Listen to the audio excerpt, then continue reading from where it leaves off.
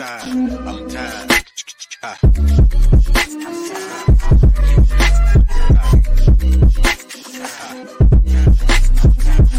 The Late Morning Program with Nam Ras Podcast.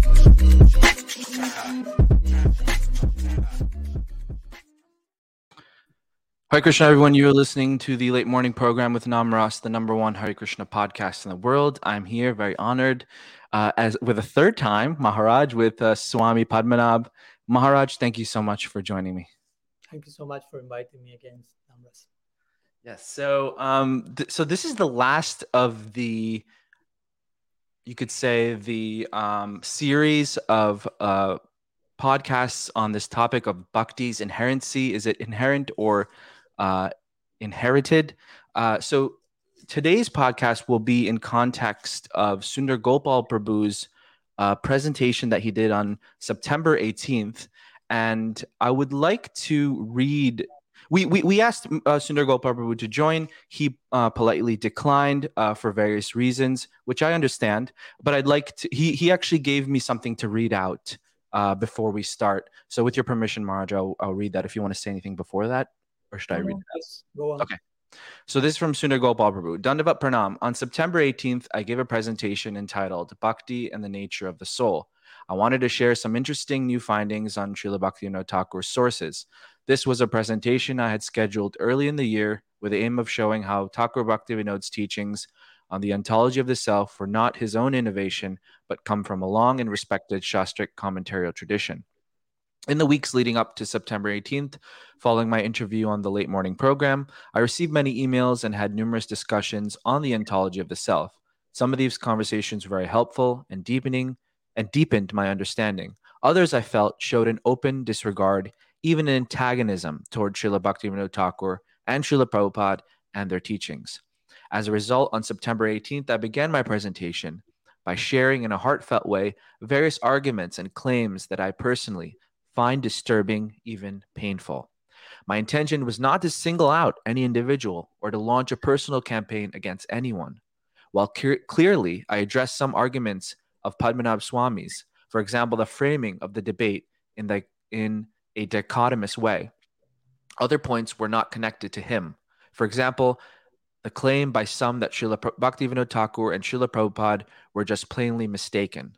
With hindsight, I should have made this clear, and I apologize for the shortcoming in my presentation. My reason for declining to appear on the Late Morning Program a second time is that I have come to see that social media is not a good forum for this topic. I would prefer not to discuss the controversy in public any further, especially not until I have completed my research. That said, I have read a few of Padmanabha Swami's recently published essays in which he names me personally as the Purva Pakshi. I have great appreciation for Padmanabha Swami as a Vaishnava and as a scholar. At the same time, I am not convinced by his reasoning. In his recent essays, he often misrepresents my position, makes significant, verifiable errors, and indulges in unfair personal attacks and insinuations. I have been considering writing a detailed response, but I would prefer to avoid this, if possible. It will simply devolve into an endless, recursive, valueless tit for tat. Life is short. The world is divided enough already. Also, I am still at an early stage of my research and I have so much to learn. I'm currently considering the exact direction of my project as I take it forward. In future, I would like to focus on topics that unite us rather than divide us. I would also like to focus on my own personal practice and study. With this in mind, I offer my Dandavat Pranam to all of you and ask you to please direct your kindness towards me. Maharaj, please, any reactions, response? Well, basically, to begin with, I appreciate Sundar Gopal's words. And of course, while I will personally prefer sincerely him to be here with us and have a much bigger conversation than only with you, which is, of course, a pleasure, but I would have liked to have him also. But of course, I totally understand his point and I respect his reasons not to be here with us today. And I will, although in that connection, I politely have a different outlook to why for the same reasons he has chosen not to participate, I would say I have chosen to participate. So it also shows a little bit how us two are approaching this situation from slightly different angles, and well, part of the diversity of life. For example, he said at the end that he wanted to focus on topics that inspire us and unite us instead of dividing us. So somehow I understand that he considers that coming here and speaking in this platform may promote that division. Well, for me personally, it's exactly the opposite. For me to have sober conversations, which I'm trying to engage in with all of you, on things that we know that we need to harmonize, that they are clearly begging for some harmony as a community, as Gaudiya community, actually promotes unity. And of course, we also can get together and speak on many things we agree on, and that's beautiful as well. But I will say that it's similarly important or crucial, or maybe even more in some cases, to also have the capacity of dialogue on those things that we may differ. And also Sundar Gopal is saying that he prefers to focus on his own study and learning. And again, for me, actually, this type of meetings and this type of exchanges are part of my study and learning. I hope to learn from this and hope to increase the depth of my studies on this. Also, he said that he prefers to focus on his practice, and I totally support that. But in my personal case, at least for me, this type of conversations are part of my practice, are part of my sadhana, which revolves around Shravanam, Kirtanam, Harikatha, which means, for me, sadhu sangha, as Krishna defines it in the Gita, bodhayanta parashparam katayantashtamam nityam tusyanti charamanti cham. So nourishing each other, enlightening each other, and trying to put Krishna in the center. So in this sense, I politely may differ with Sundar Gopal's outlook in that sense. And I personally consider this type of dialogue, you may like to call it healthy controversy, as I tried to explain that in our first meeting, as something that is tightly connected to my sadhana, my study, my learning, and tightly connected to those things that have the potential of uniting us as a community. And so some brief words I want to share in complement to Sundar Gopal's words. Sure. So since today's presentation is based on Sundar Gopal's Prabhu's points, could you kind of recap the points that he shared in relation to your first presentation? Okay, so I'll try to be as brief as possible, but he shared a good number of points, so I'll try to address them.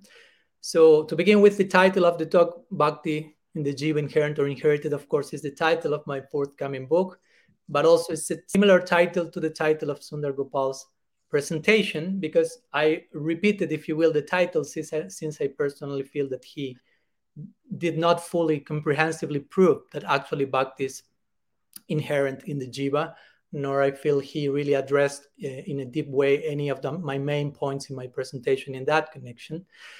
And of course, I did not include the subtitle that he chose to include, Defending the Legacy of Bhaktivinoda Thakur, but nonetheless, I'll try to do that in the sense I'm trying also in my case to defend the legacy of the Thakur. I totally agree with him in that we have to defend that legacy.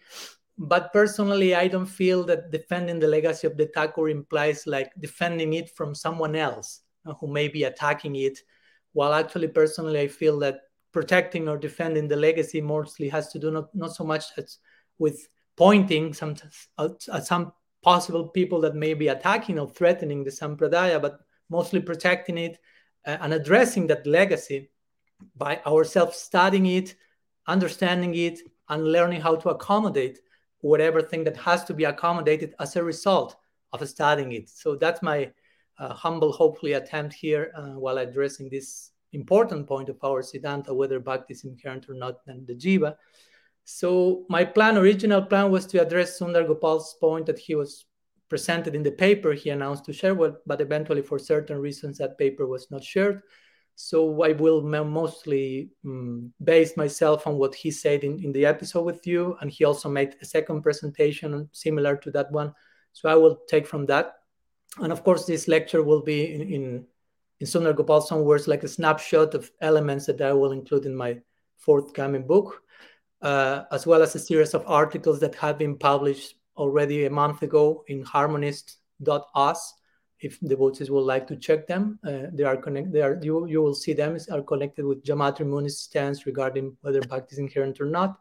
So 4 of them have been published. 4 more will be published in the next month, once every Monday. So, of course, I'm totally sure that the intention of Sundar Gopal is to honor and to protect the legacy of our acharyas, and really I pay my pranam to him because of that. And also, of course, needless to say, that's also my intention. And each one of us maybe is doing that from slightly different vantage points according to their inspiration or nature and guidance. But I will say that also Siddhanta is beyond having good intention. And from that side is that I'm trying to share some points about what our Gaudiya Siddhanta is saying in reply to Sundar Gopal's points. So interestingly, in the context of this conversation, I've been also speaking with different god brothers of Sundar Gopal's, the disciples of his own guru. And interestingly, many of them have different opinions of the topic. So there's not a consensual stance in the disciples of Sundar Gopal's guru in connection to what they hear personally from their Gurudev. So that's an interesting point, that we see that there's need for harmonization in so many directions. Not criticizing anything, just pointing to an objective need, basically. So in his presentation, of course, Sundar Gopal did not mention my name at every single moment, especially in the second talk he gave. He didn't mention my name at all, I think. But I will say that it was pretty clear that this was mostly directed to me. And there are many. He gave most of the examples and language as analogies he mentioned were directed towards me, like the stork story, or nature versus nurture, inherit, and so on. No? Many things that I used in my original articles on the topic. So I will try to address those points with some conviction, with some strength, but also I pray to remain hopefully humble and in a well-wishing spirit, trying to not engage in personal issues or Vaishnava aparat, what to speak, God forbid, and not taking anything as in personal terms, but in the spirit of Bhat, this proper conversation. And of course, again, I'm grateful to Sundar Gopal's presentation, because his own points helped me to develop even more my own presentation. And of course, it's my desire and my hope that my points may somehow nourish his own presentation. He himself suggested that if you have any points that will nourish my presentation, they are welcome. So here they go. Something I want to add before you start, Maharaj. It's interesting. I found it very interesting that somehow your presentation was inspiring to some devotees and disturbing to some devotees. Like, I find that very fascinating. The way perspectives, devotees can look at a certain presentation and take it in a certain way. It's very interesting to me why that was the case. Anyway, you don't have to answer that if you want to go into I can share some words. Yeah, I would say that each case is individual. No, of course, it's not about, well, the more numbers we get, the more correct we are in our each point and so on. So, I mean, some people may be inspired with my presentation by the wrong reasons also, or some people may criticize Sundar Gopal's presentation for the wrong reasons as well, no? Or the opposite, any other possibility of that. So to be in favor of something or criticize something doesn't mean that one is doing that from the proper side, basically. So, for example, I see many people who has criticized me saying, all those things that you are saying, you learn from the Babajis, no? Like if being a Babaji will be a bad thing to begin with, that's another conversation. half of our altar in the Parampara are Babajis, no? Gorkishore, right. And it was funny because I was not schooled by any Babaji on the topic, but interestingly, I spoke with Sundar Gopal personally, and he told me that he studied the Sandarbhas with under Satyanarayan Das Babaji. So interestingly, some people may criticize me claiming something. Well, actually, Sundar Gopal was doing that on one level, which I'm not saying that was wrong at all. But my point is sometimes people is criticizing someone for the wrong reasons, glorifying others for the wrong reasons. Yeah. For example, one dear close god brother of Sundar Gopal, when he spoke about the type of exchange we were having, and he said, this is a fascinating exchange of ideas that are making me grow as much as the topic is being churned. So he expressed this like total fascination with how this was unfolding, but others were feeling this is unnecessary, this is disturbing to my faith, or even this is offensive or divisive. So my point is, all this, you see how many diversity of opinions are there, and this clearly speaks not so much about what we are saying or our intention, but where each person is in their own inner standing. So that's not speaking so much about nor me nor Sundar Gopal in one sense, no. So that's, yes, an interesting. And also, I'd like to add, if anyone's listening to this who may be disturbed, or just turn it off. This is not for everyone. This conversation is not for everyone, right? Mm-hmm. Yeah. Anyway, please, Maharaj, continue. Okay. Thanks for clarifying that nobody's forced to remain connected online. So it's our choice. Exactly. Our choice to follow my points, to follow Sundar Gopal's points. So please do not make any of us responsible of how you choose to feel yourself, basically. Right. So mostly Sundar Gopal's 4 main points regarding my presentation that I will try to unpack today. I will share them now. He himself sent these 4 points to me by private message some time ago. So the first one, he said that the teaching by Srila Bhaktivinoda Thakur, that Prem is the nature of the Jiva, is contrary to Siddhanta and opposed to the teachings of Srila Jiva Goswami. Basically, he claimed that I implied that. But actually, I've never written that. I never say that as he basically said that to me. I never said that the idea of Prem being the nature of the Jiva is contrary to Siddhanta and opposed to Jiva Goswami. I never use the term contrary to Siddhanta in connection to nature of the Jiva, but in connection to the idea of Prema being inherent, which is a different thing than saying the nature of the Jiva. So I will try to unpack later. I'm just mentioning now the points very briefly. Mm-hmm. So, for example, I remember also when you were asking Sundar Gopal in your episode, you said, who is saying that Bhaktivinoda Thakur is presenting Siddhanta? And of course, Sundar Gopal clearly mentioned a book has come out saying that. And he said, Padmanabha Swami is saying it's not Siddhanta, so it's against the Siddhanta that's presented by Jiva Goswami. So if something is against Siddhanta, he said, that's called Siddhanta. So my point is that, again, I've never said this is against the Siddhanta of Jiva Goswami. I never used those terms. I've only said that apparently what Bhaktivinoda Thakur says seems otherwise. And basically, I'm trying to show how Bhaktivinoda Thakur is actually aligned with Jiva Goswami. And for me, Siddhanta also means not knowing the Siddhanta. But for me, using Siddhanta while knowing the Siddhanta for some other purpose belongs to a whole different category that sometimes we may call it preaching strategy, or whatever, however you may like to call it. And even Sundar Gopal accepted in his discourse that at times acharyas can resort to preaching strategies. So how he will call that? Siddhanta in that case, I don't know. We can ask him for sure. So then his second point was that whatever Srila Prabhupada and Bhaktivinoda Thakur, I'm reading literally what he sent to me, whatever Srila Prabhupada and Bhaktivinoda Thakur have explained on this topic is not Siddhanta. Again, I've never used the term whatever. And we should understand that it is a preaching strategy or transcendental fraud whose shelf life has expired. So as I will try to explain today, although I spoke in terms of preaching strategy in my first episode with you, I've opened myself to other possibilities in as to why they have said what they have said, although the Siddhanta on the topic remains the same for me.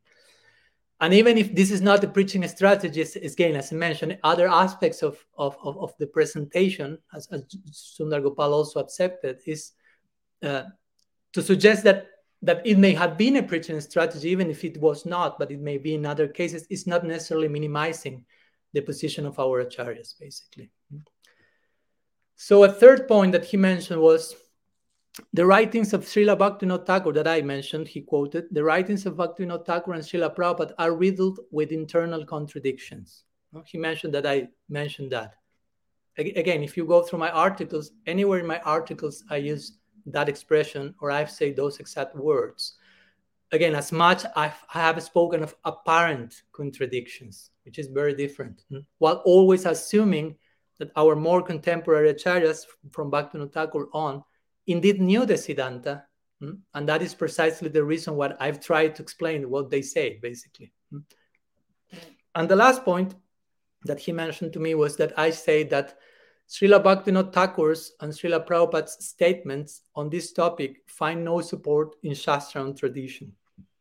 So again, I've never mentioned that directly. I, with all respect, consider Sundar Gopal's postulate in this connection incomplete and out of context, which lends, of course, in that way to misinterpretation. What I've said is that Srila Prabhupada and Bhaktivinoda Thakur have said both things. It is inherent, it is not. They have not said only one thing. So Srila Sundar Gopal seems to convey the notion that I'm talking about everything they say as not supported by Shastra. So that creates in Sundar Gopal's own words a false dichotomy, basically. No? So these will be the 4 main points that Sundar Gopal shared about my presentation. For those of you who just joined, it seems like we're just talking about Sundar Gopal Prabhu. Like he knows that we are doing this podcast, and he also gave a at the beginning of this podcast, we read out a statement from him of why he wasn't joining, and so we read that. So there's a lot of devotees joining now, about 60 devotees who are watching right now. So if you just joined, we are discussing the points of Sundar Gopal Prabhu, and he actually gave a statement beforehand. So please, Maharaj, continue. Well, basically that to begin with, no, in connection to what Sundar Gopal said. Right. So what's your view on his main thesis then? Okay, so let's go to his main thesis and my view. So in a nutshell, hopefully I'm not misinterpreting that, hope. The central argument of Sundar Gopal suggests that Jamatri Muni, which is a well-known acharya from the Sri Sampradaya, is the ultimate authority, according to Sundar Gopal, on Jiva Tattva for Srila Jiva Goswami. And since Jamatri Muni or Manavalabha Muni seems to propose that bhakti is inherent, and Bhaktivinoda Thakur is seen to closely follow Jamatri Muni, Sundar Gopal concludes that therefore Bhaktivinoda Thakur must be totally following Srila Jiva Goswami, who must be also following the doctrine of Jamatri Muni, because he's apparently his main authority in Jiva Tattva. But as I've already mentioned in another talks also, but also in this one, if we engage in some Siddhantic debate, if you will, with some Gaudiya, or to speak of people from other Sampradaya, with some Gaudiya, but some Gaudiya maybe from outside the Bhaktivinoda Parivar, just in case we members of Bhaktivinoda Parivar are not the only Gaudiyas in the universe. So if we engage in debate or talk on this topic with someone else, or we are simply presenting Gaudiya Siddhanta and not the Siddhanta of the Bhaktivinoda Thakur, of the Bhaktivinoda Parivar, we are presenting what Gaudiya Siddhanta is, we should be ready to establish our points without resorting to the writings of our own acharyas, but to resorting to a consensual mutual canon, scriptural canon, which is for us Srimad Bhagavatam and the books of the Goswamis. So we should be able to demonstrate that bhakti is not inherent, or that it is inherent, whatever the case, without the urge of quoting Bhaktivinoda Thakur or any of our present acharyas. And this won't be like an offensive dismissal of them, but actually the proper etiquette to deal with other people, with other lineages, as well with our own lineage, respecting their particular sources of inspiration and scriptural authority, and go into our mutual common scriptural authorities. But I don't feel that Sundar Gopal has done that. He's not taking main shelter in the consensual Gaudiya canon as his main praman or evidence, but instead he specially bases his presentation on the statements of Jamatri Muni, who is a member of another Sampradaya, which is basically a form of heterodox system, which somehow attempts to justify whatever the Bhagavatam says on the Goswami says, and not vice versa, going first to the Goswami grant on the Bhagavatam. But some would say that's jumping over our acharyas, and they have issue with that. Yeah, we will speak about that later. Okay, you will. I would like to hold this point first, but sure. That's in mind to share, of course. That's a valid claim for sure.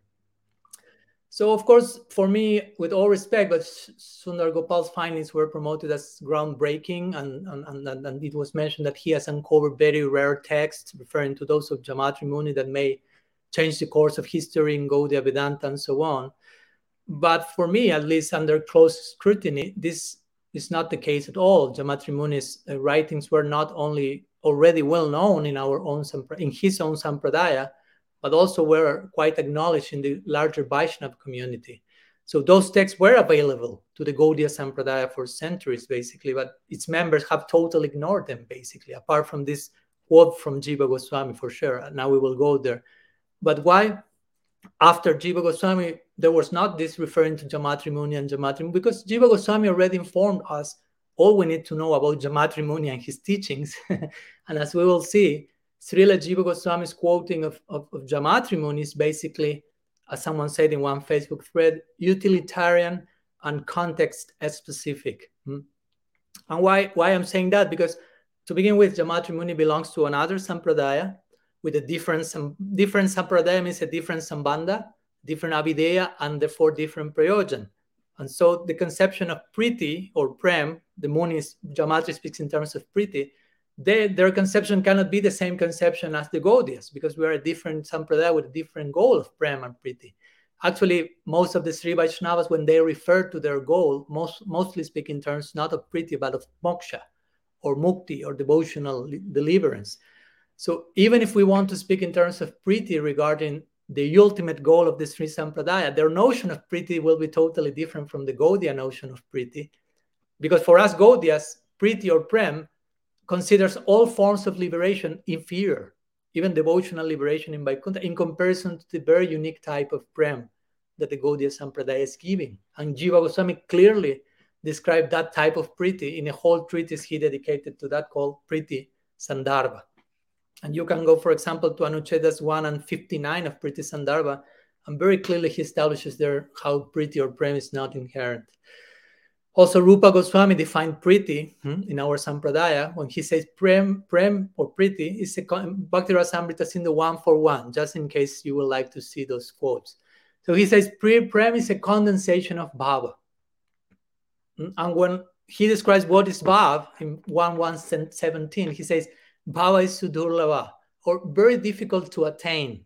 So needless to say, if something is difficult to attain, it's not with you, it's not inside of you. And that applies to bhava. If bhava is very difficult to attain and prem is a condensation of bhava, how much difficult to attain is prem? How much less inherent, if you no? So how could something so difficult to attain be at the same time inherent in the jiva? But Sundar Gopal insists that Srila Jiva Goswami, in this context, accepted Jamatri Muni as the ultimate authority regarding Jiva Tattva.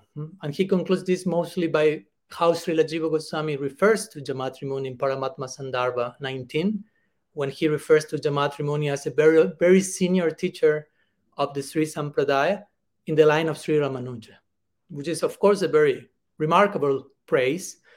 That's very clear, and that posits him as an authority on Jiva Tattva. But this is not tantamount or not the same to Jiva Goswami's accepting Jamatri Muni as his own authority or ultimate authority in Jiva Tattva. He is an authority on Jiva Tattva, but not necessarily ultimate authority on Jiva Tattva. For Jiva Goswami, who are the highest authorities? Again, Srila Rupa Goswami, Srimad Bhagavatam, and so on. He himself established that in his Tattva Sandarbha. The ultimate scriptural authority is the Bhagavatam and the books of the Goswamis, his seniors, and so on.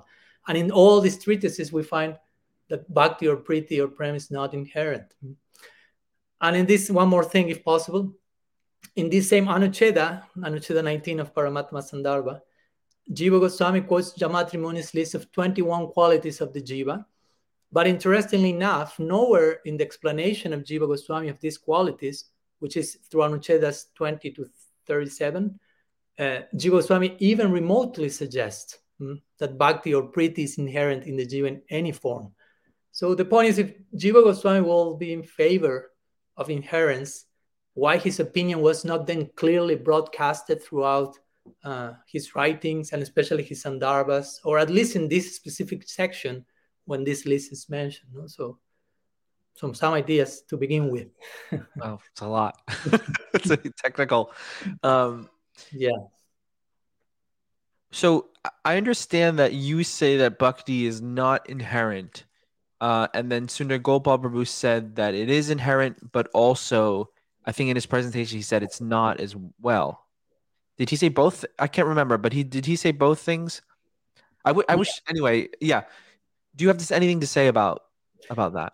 Yeah, actually, Sundar Gopal, in his first talk, the one he had with you, mostly he said bhakti is inherent or prem is inherent. he did not mention too much the idea of the other option as well simultaneously. Now, this was said in his second lecture, where he emphasized a little bit more this idea that his bhakti is inherent and it is not at the same time. So, and the context in which he presented that, he mentioned this idea of teleological inherence. So he said what Jiva Goswami and Bhaktivinoda Thakur are speaking about is not either physical inherence with shared locus, nor etiological inherence, but teleological inherence. No? So he described that in terms of telos, which is an ultimate aim or inherent purpose that is already established but waiting to be attained. He gave the example of just as a mango seed has its purpose to become a mango tree. In this way, every jiva has an inherent purpose and ultimate aim, and so on. Right. So he explained that this is the case because the jivas feel complete fulfillment in prem. So this is what the jivas are constructed for. And in this context, he says their final attainment is already predetermined.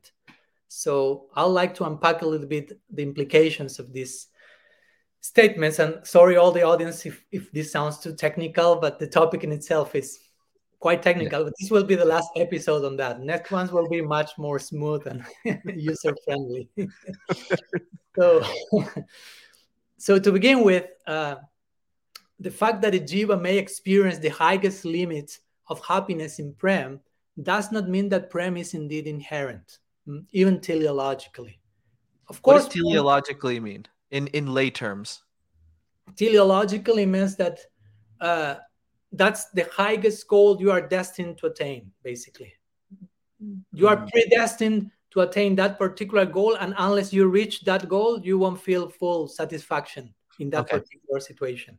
So it's not inside of you, but it's predestined and it's waiting for you, and only when you reach that, you find total fulfillment, something like that. So of course, I totally agree that prem is the highest possible reach for any jiva, according to our Gaudiya theology. That's, of course, the Siddhanta. But this does not mean that, subjectively speaking, other inferior attainments may not be experienced as the highest fulfillment for some tatastha jivas. In other words, some jivas will attain prem and will find total fulfillment there, but some other jivas will not attain prem, will attain some lesser form of realization and will experience total fulfillment there. For example, Sundar Gopal mentioned that in prem, the jiva will feel there is nothing more to be attained. So one will not experience that if prem will be merely a capacity. No, he mentions that. But actually, we can give examples that counteract that. For example, as I spoke in my second episode with you, some jivas may attain Brahma Sayuja or Sayuja Mukti, which is merging into Brahman, basically. And the experience of those jivas who enter there is total fulfillment. And that's why they remain there forever and they do not fall from there. We already explained that. For those who may have an issue on that, they can go to the second episode. But the point is, you can attain Brahma Sayuja for eternity, no fall from there because there are no gunas, no Maya Shakti, but there's no prem either. So you are in an eternal situation without prem. Or beyond Brahman, you can attain Vaikuntha in Santa Rasa, passive adoration. And it is said that Santa Rasa does not include prem, interestingly. Because one of the main qualities of prem, as Rupa Goswami describes, is mamata, which means possessiveness in relation to Krishna, to a particular relationship.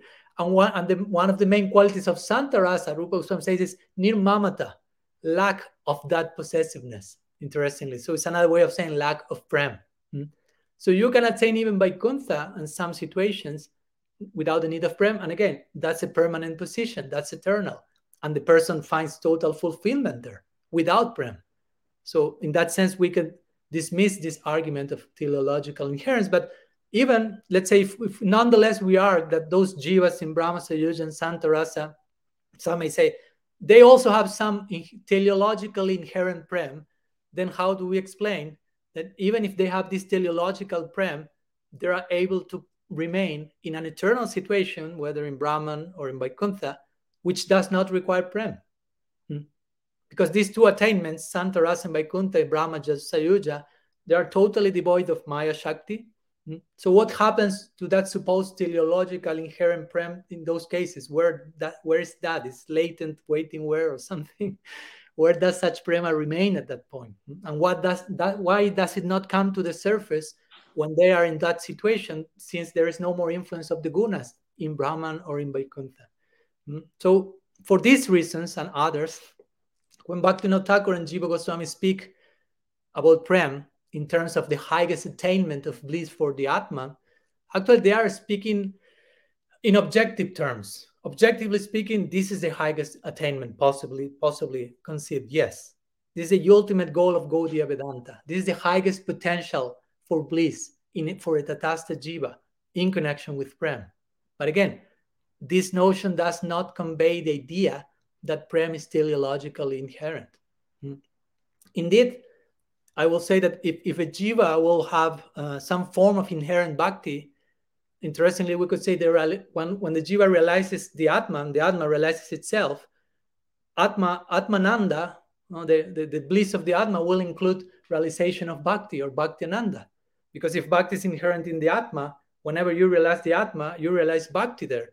But over and over again, we find in Shastra that there's a clear difference between the Atmananda and the Bhakti-ananda realization. And it's clearly established the hierarchy and how inferior Atmananda is in comparison to Bhakti-ananda, which shows that Bhakti is not in the composition of the Jiva. And also, if I may continue, the case for this teleological inherence implies the problematic notion that although we do not have inherent physical bhav, Sundar Gopal mentioned each jiva is predestined towards a particular bhav. So I would like to analyze this point, that someone may say, yes, every one of us is already like hardwired, you say in English, like predestined towards a particular bhav. To begin with, this contradicts Rupa Goswami's famous statement in Bhakti Rasamrita Sindhu 2.5.38, when he mentions that the bhava that each devotee pursues is derived from their respective bhakti samskars obtained in sadhu sangha. In other words, according to the association you have, you receive certain impressions that make you be inclined towards a particular bhav.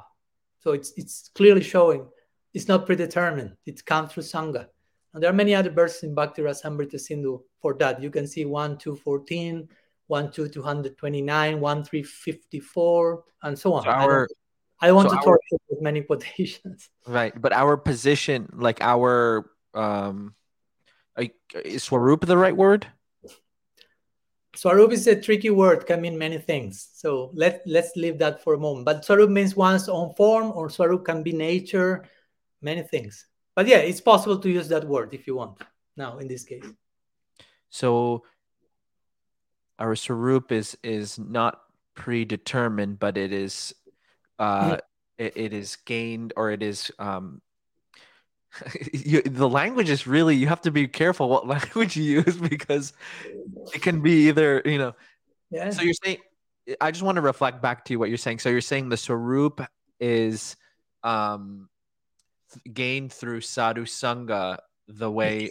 If we understand Swarup as one's intrinsic identity, spiritual identity. Spiritual identity, okay. Mm-hmm. But it is gained through association. Mm-hmm.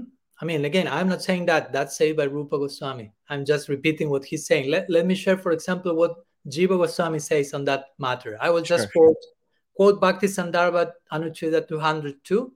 So I give a summary of that section, brief. He says, for me, this is pretty clear, hopefully for you as well. Let's see. He says, by association with devotees of a given disposition, one develops a corresponding type of faith in Bhagavan and a relish for hearing about him. Then, by further association with those particular devotees, one develops an attraction for the specific manifestation of Bhagavan, who is the supreme object of those devotees' worship, as well for the specific path of worship that those devotees follow. So for me, that's totally clear. He very clearly saying, by certain association, you develop a corresponding faith, an inclination to worship Bhagavan in a certain way, according to how those devotees are doing that. So I That's just want one. to say one thing. I just want to say one thing. Like Yeah. if that, for example, if someone, I know a devotee who joined ISKCON and he became ISKCON devotee many years, and then he became, and then he was attracted by Pushti Marg. So then he became a devotee, very much a practitioner there. So if it is predetermined, like there is something, then how does that work if you change You have to ask. You have teams, to so to ask say? those who. You have to ask that to those who propose that idea. That's not Right. my proposal. Right. I just wanted to Yeah, illustrate yeah, that. yeah. Or it could be that someone becomes a Sri Vaishnava or so, it's so There are it many has, examples. yeah, Yeah, many yeah. examples. Yeah. And also another problem with this predestined idea in the Jiva is that I think we spoke that at one point, is that it makes the whole of Mahaprabhu's indiscriminate dispensation something exclusive, limited, and even elitist. Because you will if you say certain jivas are predestined to a certain type of prem, and what Mahaprabhu came to give is very specific. Of course, it's very undiscriminate, as we will see, but points in a certain direction. So if you say only certain jivas are destined for that, actually you are making the whole of Mahaprabhu's campaign something limited. Because if the specific type of prem that every jiva is supposedly destined to attain has already been predetermined, then Mahaprabhu's gift to the world is basically reserved only for those who inherently match with the love he came to give. Follow. And Yeah. Sundar Gopal confirmed this in one of his episodes. He said basically that same thing. But actually, Shastra exactly says the opposite, refers to Mahaprabhu's gifts in very different terms. So I will share some brief quotes in this connection, which show how what Mahaprabhu came to give was given to each and everyone without discrimination, and not only to those who were made for receiving that. So let's go, for example, see Chaitanya Charitamrita 1:723. It says, in distributing love of Godhead, Chaitanya Mahaprabhu and his associates did not consider who was a fit candidate and who was not, nor where such distribution should or should not take place. They made no conditions. So then Chaitanya Charitamrita 1:929 says, not considering who asked for it and who did not, nor who was fit and who unfit to receive it, Chaitanya Mahaprabhu distributed the fruit of devotional service. So again, this shows that was given to everyone and anyone. And if this applies with Mahaprabhu, what to speak then to Nityananda Prabhu, whose campaign is even more undiscriminated? And let me finish with one purport by Srila Prabhupada to one of the verses of Chaitanya Charitamrita. In this connection, Prabhupada says, this is the sum of substance of Lord Chaitanya's Sankirtan movement. There is no distinction made between those who are fit and those who are not fit to hear or take part in the Sankirtan movement. So my point is, if you say, no, only those who are made predetermined for that are the ones who will receive that, that's totally against the principle of Mahaprabhu's Sankirtan movement. Rupa Goswami, in his Bhakti Rasamrita Sindhu, when he describes sadhana bhakti and who is fit to engage in sadhana bhakti, and in this specific sadhana bhakti that came in our sampradaya, he uses the word sarva adhikaritam, which means everyone, sarva adhikaritam, everyone has the adhikar for engaging. In other words, everyone can participate in this. He's not saying only those who had this predetermined inclination and so on, no? And actually, I remember you, Namras, asked Sundar Gopal in your episode about this. You say how we can explain inherence and Mahaprabhu's indiscriminate dispensation at the same time. And Sundar Gopal basically said that Mahaprabhu freely bestowed prem, but what makes that bestowal so special, he said, and valuable for the jiva, he said, is precisely that it is a bestowal that accords with the jiva's very nature. So basically saying, for me, that's not very, how free that bestowal is not very free, basically, no, because it's only limited to the inclination of a jiva. So he's basically saying what's special is what Mahaprabhu is given is only for those who are made for that. But I will argue that what makes Mahaprabhu's gift special is not that it accords with the jiva's nature, but that it is being freely given to each and everyone without discrimination. Exactly the opposite. So indeed, for me, what Sundar Gopal is saying is like a gentle way of actually saying that Mahaprabhu belongs, again, to an elitist group who gives something exclusively to those inherently hardwired for such a gift. And personally, there's nothing special about that for me. And let me go with, if it's possible, one more point and problem with this teleological point, because it compromises Bhagavan's own position, because it makes him partial. If I say makes him partial, because if you say that certain jivas are made for Madhurya Rasa, there are Madhurya Rasas, Tatastha jivas inherently, the problem of inequality will come.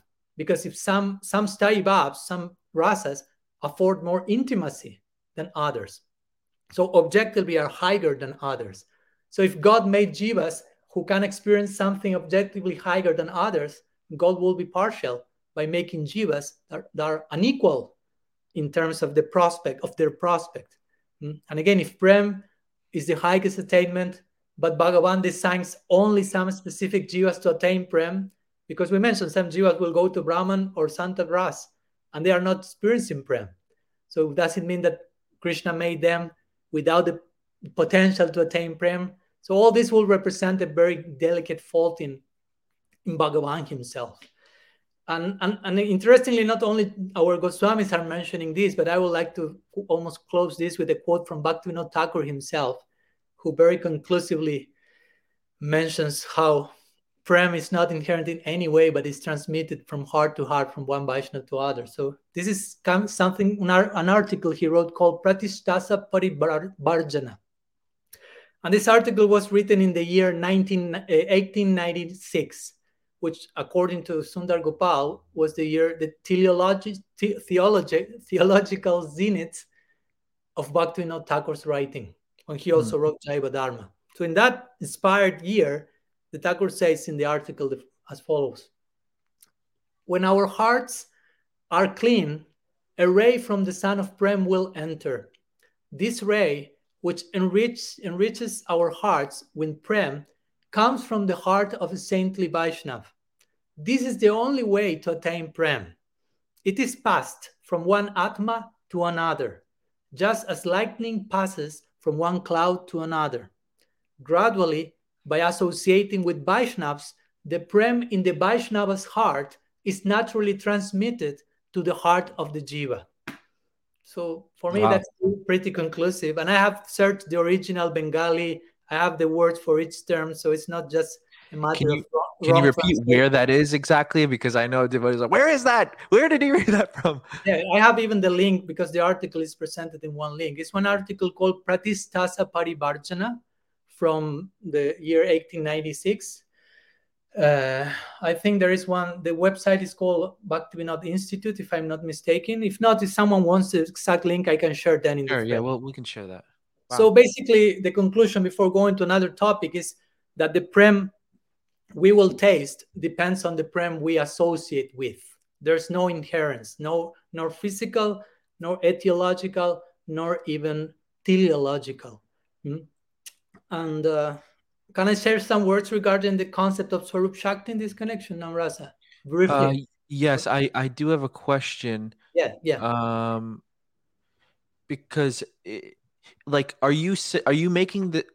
Is Bhakti, Prem, and Swarup? Because we use all these different terms when we're discussing this topic with all different devotees, use different terms. So are these all like synonymous? Can be interchangeable? Swarup, Bhakti, Prem? Not necessarily. Now, if we want to speak specifically, they refer to different things. A devotee may have Bhakti and doesn't mean he had Prem. Or you can speak about Swarup and you are not speaking about Prem necessarily. So I see. Okay. Not necessarily. So yeah, I know it's not so easy and it requires some technical accuracy. So yeah. Okay. Yeah. And that was only my question. You can talk about Swarup Siddhi. Yeah, that's interesting. So some brief words on Swarup Shakti, because it's a connected topic. Mm-hmm. So when Sundar Gopal spoke about Swarup Shakti, he mostly referred to the Sri Sampradaya, and not so much to his own Sampradaya. And basically he's saying that in that connection, say, a Vaishnava is giving Swarup Shakti, but that allows the Jiva to remember or regain their Swarup. he expressed himself in those terms, which actually is a very noble notion for us Gaudiyas, which is never presented by the Goswamis, remember our Swarup or regain our Swarup, but it's something mostly borrowed from the Sin Sampradaya and somehow superimposed into the Gaudiya Sampradaya. So similarly, when he was asked about how to harmonize, I think you asked him in your episode, how we can harmonize the bestowal of Swarup Shakti with the inherence of Bhakti. Because he mentioned we need Swarup Shakti to be bestowed on us, but he said also Bhakti is inherent. So how to harmonize that? And Sundar Gopal basically said to you, I will not comment on that topic since I have not come across a detailed discussion of Swarup Shakti in the writings of Jamatri Muni, so I cannot comment on that. Right. So my point here is that while Jamatri Muni may have not shared a detailed description of Swarup Shakti, our Gaudiya Acharyas definitely did. So we are to turn to them for the definitive answers regarding Swarup Shakti instead of waiting for the Sri Sampradaya's opinion on that matter, basically. And what did the Goswami say in regarding the Swarup Shakti? They say Bhakti is the essence of the Swarup Shakti. Swarup Shakti is made of Sandini, Sambit, and Ladini, and these three are not inherent in the Jiva. Therefore, Bhakti is not inherent in the Jiva. And interestingly, one more thing, Sundar Gopal declares that he accepts that Bhakti is the essence of the Swarup Shakti. But if this is so, how can he say that Bhakti is inherent, and by this not imply that the Swarup Shakti is also inherent? Because Bhakti is the essence of that. And similarly, he has said that Prem or Priti is a function of the Swarup Shakti. And he says, but Swarup Shakti is bestowed. But he says Jiva has some form of inherent Priti. But he could not say whether the Jiva had Swarup Shakti in its constitution. So but the point is, if we distinguish between Priti and Swarup Shakti, then we are following a different definition of Priti than the one given by Jiva Goswami. And when some questions were presented to him in this connection, Sundar Gopal said, basically, I do not have a wholly worked out theological solution that connects everything. I have not done that work. So no need to comment on that. Right. Okay. Should we go on to, do you want to say anything more? Okay. Isn't it that Sundar Gopal Prabhu's approach is showing more deference, like those who say, okay, it is inherent, isn't it showing more deference to Bhaktivinoda Thakur because he said that it is? Isn't it more in line with how our acharyas, who generally show deference to the previous acharyas when there's contradictory statements? Well, to begin with, Bhaktivinoda Thakur said different things, as we already mentioned. Right. And for me, of course, I totally agree that we have to show deference to Bhaktivinoda Thakur. But how we do that, for me, to show deference to Bhaktivinoda Thakur is to show him aligned with Srila Jiva Goswami. And of course, I know that Sundar Gopal wants to show that. I mean, that's the intention of both of us. Right. But my point is, if two statements result problematic when they are being absolutized simultaneously, like, for example, the idea of Bhakti is inherent and Bhakti is not being inherent, and you try to absolutize the two at the same time, as I showed above, that's not possible. That creates lots of problems, this idea of teleological inherence. So Bhakti cannot be both inherent and inherited, as was mentioned. So when that happens, in that case, we need to resort to our Goswami's conclusions, which were really consensual, unanimous in this direction, in the connection of Bhakti not being inherent. And we are to understand our more contemporary acharyas accordingly, because our acharyas told us, study the books of the Goswamis. So we go to the books of the Goswamis and we need to deal with whatever we find there, basically. Right. I would think that if Bhaktivinoda Thakur was here with us and we told him, I mean, I don't want to say that, but that if it presented to him, oh, you said two things on two different occasions. Oh, but then there's the checks and balances, Shadu, Guru, Sadhu, and Shastra. So if there's to balance things out, like you said, if there's if you're making absolute statements and they're both contradictory, then there has to be a way to harmonize that by looking at like the wider Shastra canon, right? Yeah, it's like if I say, okay, Srila Prabhupada say we fall from Vaikuntha, and he say nobody falls from Vaikuntha. So if you try to absolutize the two of them at the same time, that creates a problem. Yeah. So there has to be another way of solving that situation, and not just insisting on those two things only, basically. So similarly, we are trying to do something like that. But then the question, Maharaj, comes like, did they not mean what they said? Basically, what? Did he not mean what he said then, if there's contradictory statements? Well, basically, the point is here, we may never know what did they mean in certain things they say. Now, for example, go back to the example, Prabhupada say, at one point, every jiva falls from Vaikuntha here. At another point, he says, nobody falls from Vaikuntha. And you may ask me, which was Prabhupada's intention when he said this or that? And I may tell you, I don't know. I mean, I don't know. I was not there, and I may never know. Right. But the fact that I may never know doesn't change the Siddhanta, doesn't change the fact that nobody falls from Vaikuntha. So sometimes we get too much into, but did they mean this or they did not mean that? We may not know. We may conjecture about that, as we are trying to do as hopefully, healthily as possible. Yeah. But we may never get to the ultimate reason of why did they say what they say on this specific point. But my point is that doesn't change what the Goswami said in a very clear and consensual way, which is our Gaudiya Siddhanta.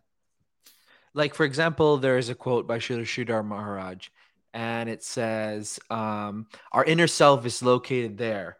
If our inner self by construction is meant for Vraja, then our progress will be like that. Until we reach that realization, we cannot feel any satisfaction anywhere. Gopakumar cannot fully identify himself with the activities of any other plane. If one has one's innate nature in Vaikuntha, then one's journey will terminate in Vaikuntha. One will remain there satisfied. And then he goes on, and then a student asks, how is that one develops this innate nature? Is it developed? Srila Sridhar Maharaj, it is not developed, it is discovered. And then he quotes Kriti Sadhya Bhavat Sadhya, that verse. So the question is, it's unequivocally clear what Sridhar Maharaj is saying here. So is he sastrically wrong, or does his statement lack integrity, or does he not know what he's saying is Siddhanta? Sorry, he's not Siddhanta, but he's saying it anyways. I think your answer, what you said previously answers that. We can add something more if you want, no problem. Please, yeah.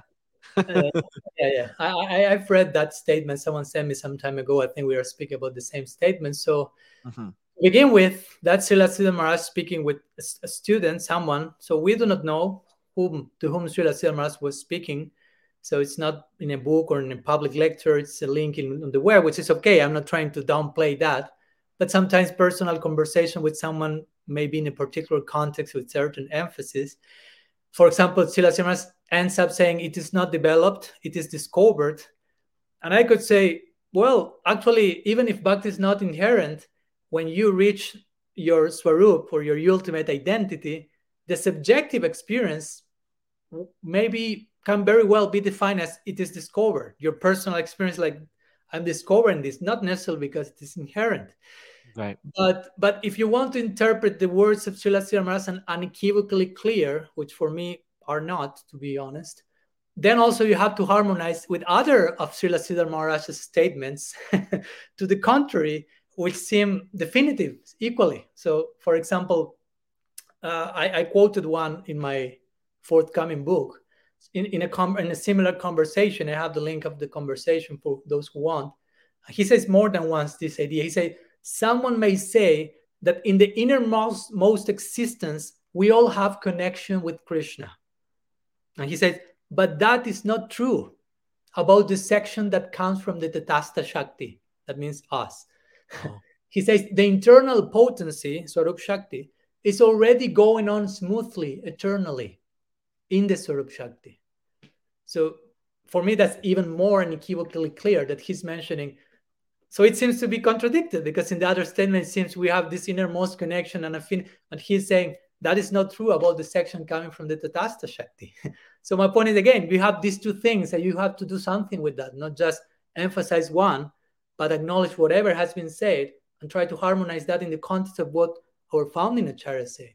For example, Srila Siddhar Maharaj, the main two references there are Gopakumar and this famous verse of Bhakti Rasamrita Sindhu, which describes sadhana bhakti. Yeah, I want to finish reading that quote before you say that. The name Gopakumar hints at his innermost tendency. Sanatana Goswami gave him the name Gopakumar to indicate that his innate nature is that of a Gopa, coward boy of Raja. If one's innate nature is that of a Vaikunthavasi, a servant of Narayan, then one will go to Vaikuntha and remain satisfied there forever. Mm-hmm. So if you go to Brihad, let's go with Gopakumar first. If you go to Brihad, in my forthcoming book, I have quoted, I think, more than 100 verses from Bhakti Brihad Bhagavatamrita that clearly prove how Bhakti and Prem is not inherent. Of course, I won't torture you quoting them now, but if someone wants, I can share with them the list of the verses. So there it is clearly shown that Gopakumar did not have inherent Bhakti, but he received Sakya Bhakti, Sakya Rati, samskars from his guru, many sections. For example, or when he realizes his identity in Swarup, I think it's verse 239, Gopakumar then said, I then obtained the body beyond the 5 material elements. Not for those who say that this spiritual body is inherent or something. So in the commentary, Sanatana Goswami says the same thing. He's paraphrasing Gopakumar, who says, Kalayan. The word Kalayan means obtain. So Gopakumar says, I obtain a body beyond the material senses, which again means Bhakti is not inherent, basically, it's obtained. So again, I don't want to torture you with many quotes from Brihad Bhagavatamrita. You have to get my book. But if for one moment I go to Bhakti Rasamrita Sindhu 122, because actually that verse is one of the main ones which show that Bhakti is not inherent. Kriti Satya Vabetsadya Bhavasya Sadanavida Nitya Sidasya Bhavasya Prakatyam Hridi Satyata, which says basically through sadhana, eventually Bhava, which is Nitya Siddha or eternally perfect and existent, manifests in the heart. So the verse may be dual. Someone may say manifesting from inside, from somewhere else, whatever. But if you go to the purport of that verse, both the purport of Jiva Goswami and Vishwanath Chakravarti Thakur, they will mention there that Bhava, the appearance of Bhava, will be accomplished in the future, Sadhyata, accomplished, by the special actions of the most excellent transformations of the Lord Swarup Shakti, Sambit and Ladini. So they are telling that by Sambit and Ladini all this comes. It's not coming from us, but from Sambit and Ladini. And Sambit and Ladini, of course, are two of the three ingredients of Swarup Shakti. Right. And Swarup Shakti is a separate energy from Tatastha Shakti. Jiva Goswami quotes Vishnu Purana 1:1269, both in Krishna Sandarbha and Bhagavat Sandarbha. Bhagavat Sandarbha 99, Krishna Sandarbha 186, for those who like to check. A famous verse he quotes twice, and his verse says, Ladini Sandini Sambit Twayeka, which Dhruva is praying to Bhagavan and said, Ladini Sambini and Sandit Twayeka only are present in you.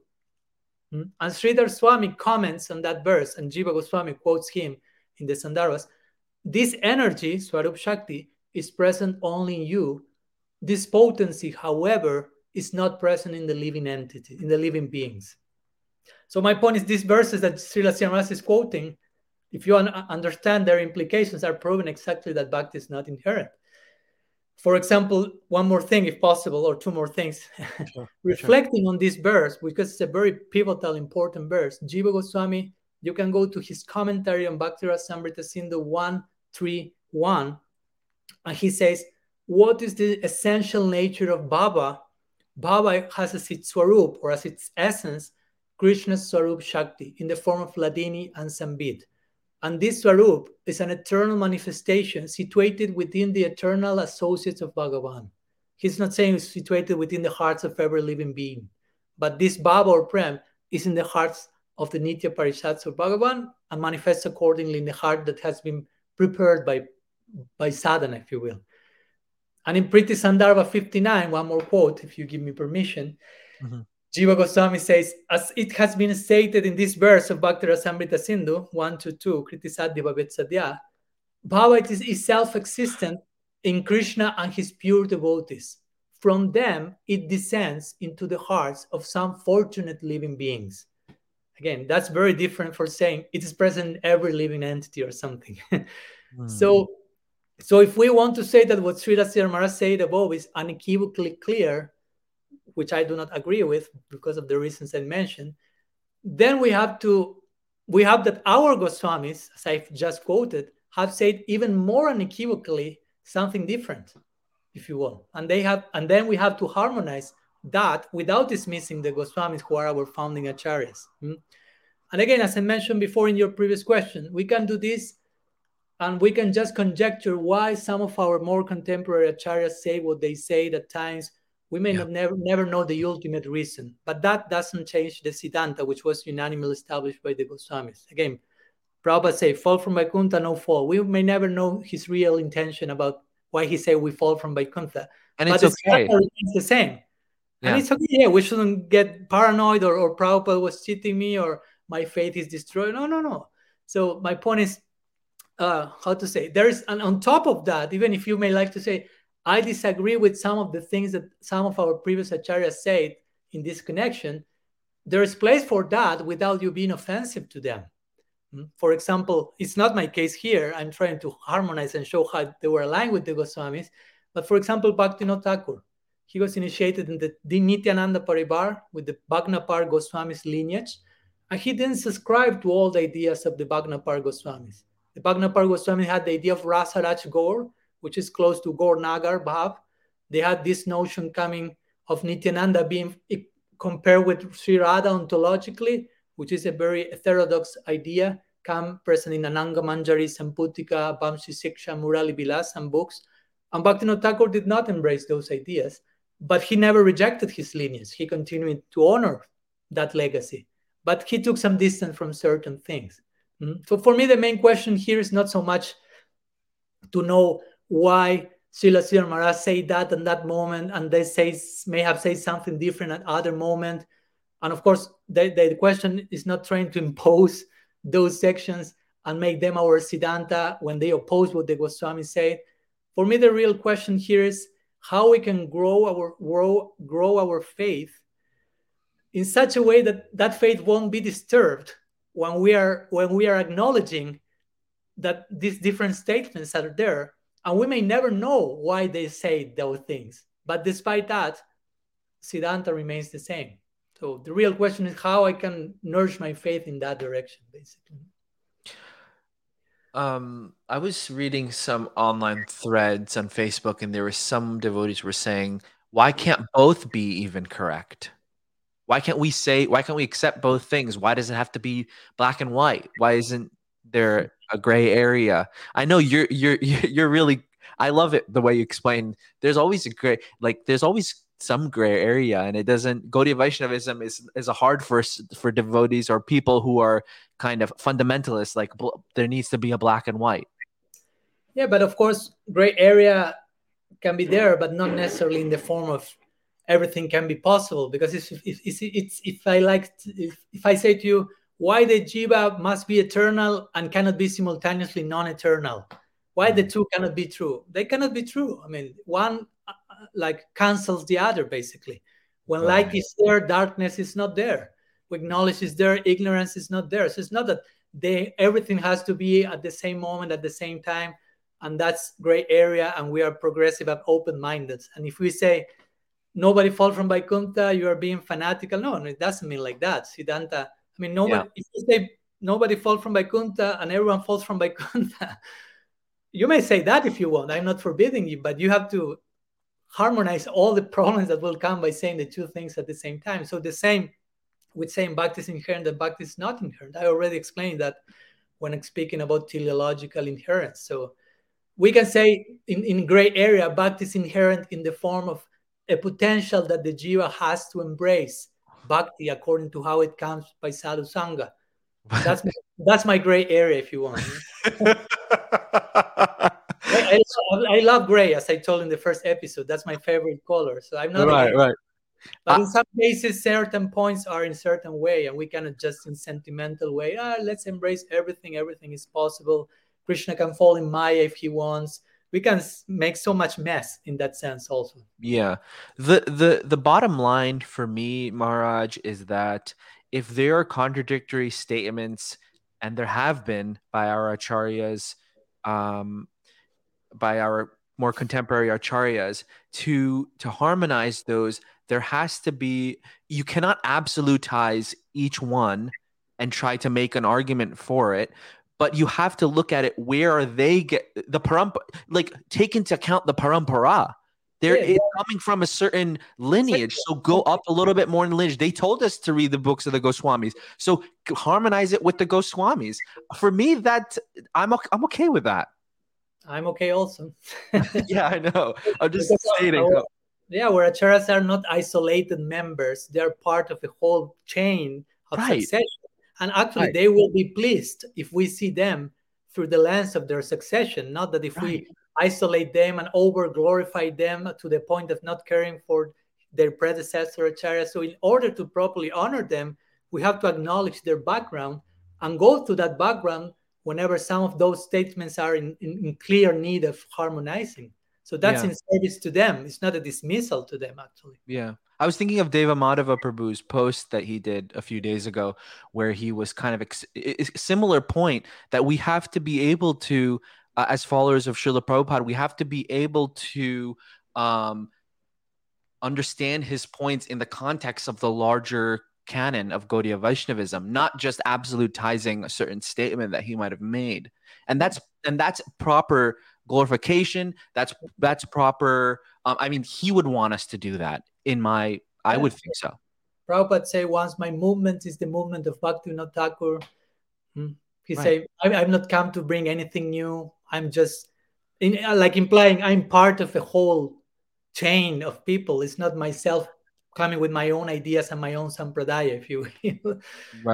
So we shouldn't feel the need to isolate our guru from the rest to make him the best. That's basically a symptom of Kanishta faith, which may happen. I'm not saying there's bad intention there, but we should know how to deal with those cases also. Mm-hmm. I guess so I have some other questions that I've gotten from different devotees and also myself, but like in pushing, not in pushing, but in writing about Bhakti's inherency, is there some agenda that you have when it comes to, sorry to say it like this, but this is a question. Do you have some kind of agenda? Why is this point such a point that you want to write a 600-page book about? It's not that long. You are scaring my prospective readers by saying okay. It's not 600 pages? Oh, no, maybe 300 something, 400 maximum. Okay, I'm sorry. Or more digestible. Right. And I'm not pushing, and I want to write the book, and I want everyone to believe me or hear me or be convinced by me or anything like that. Right. I mean, you were the one who invited me to speak here to begin with.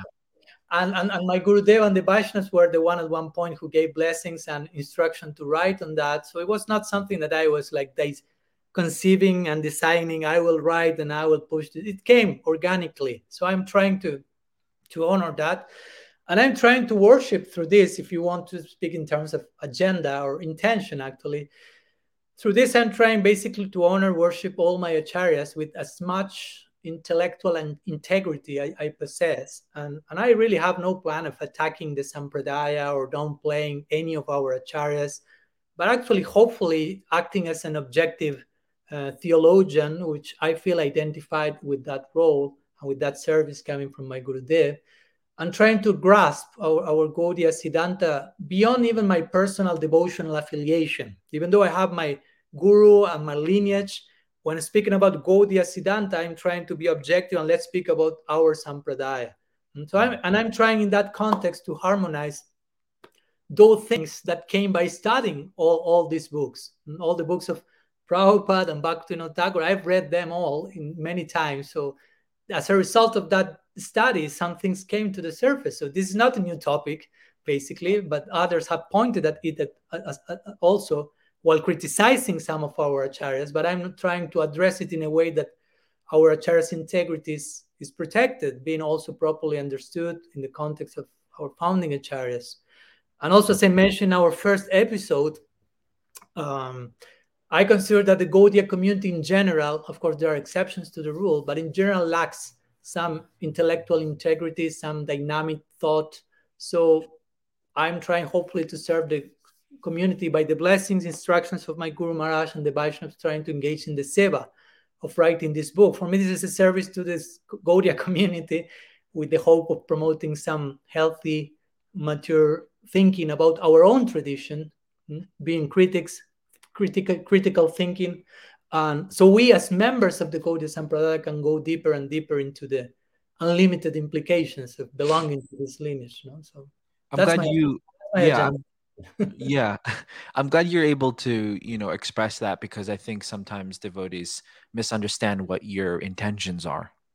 Yeah, that will happen always. So I'm happy and quiet knowing which is my real intention in my heart. So I go at night with my pillow and can't sleep quietly. Going back to Sundar Gopal Prabhu's points, let's go back to that. He mentioned that we should read Jiva Goswami according to the sources he quotes. Mm-hmm.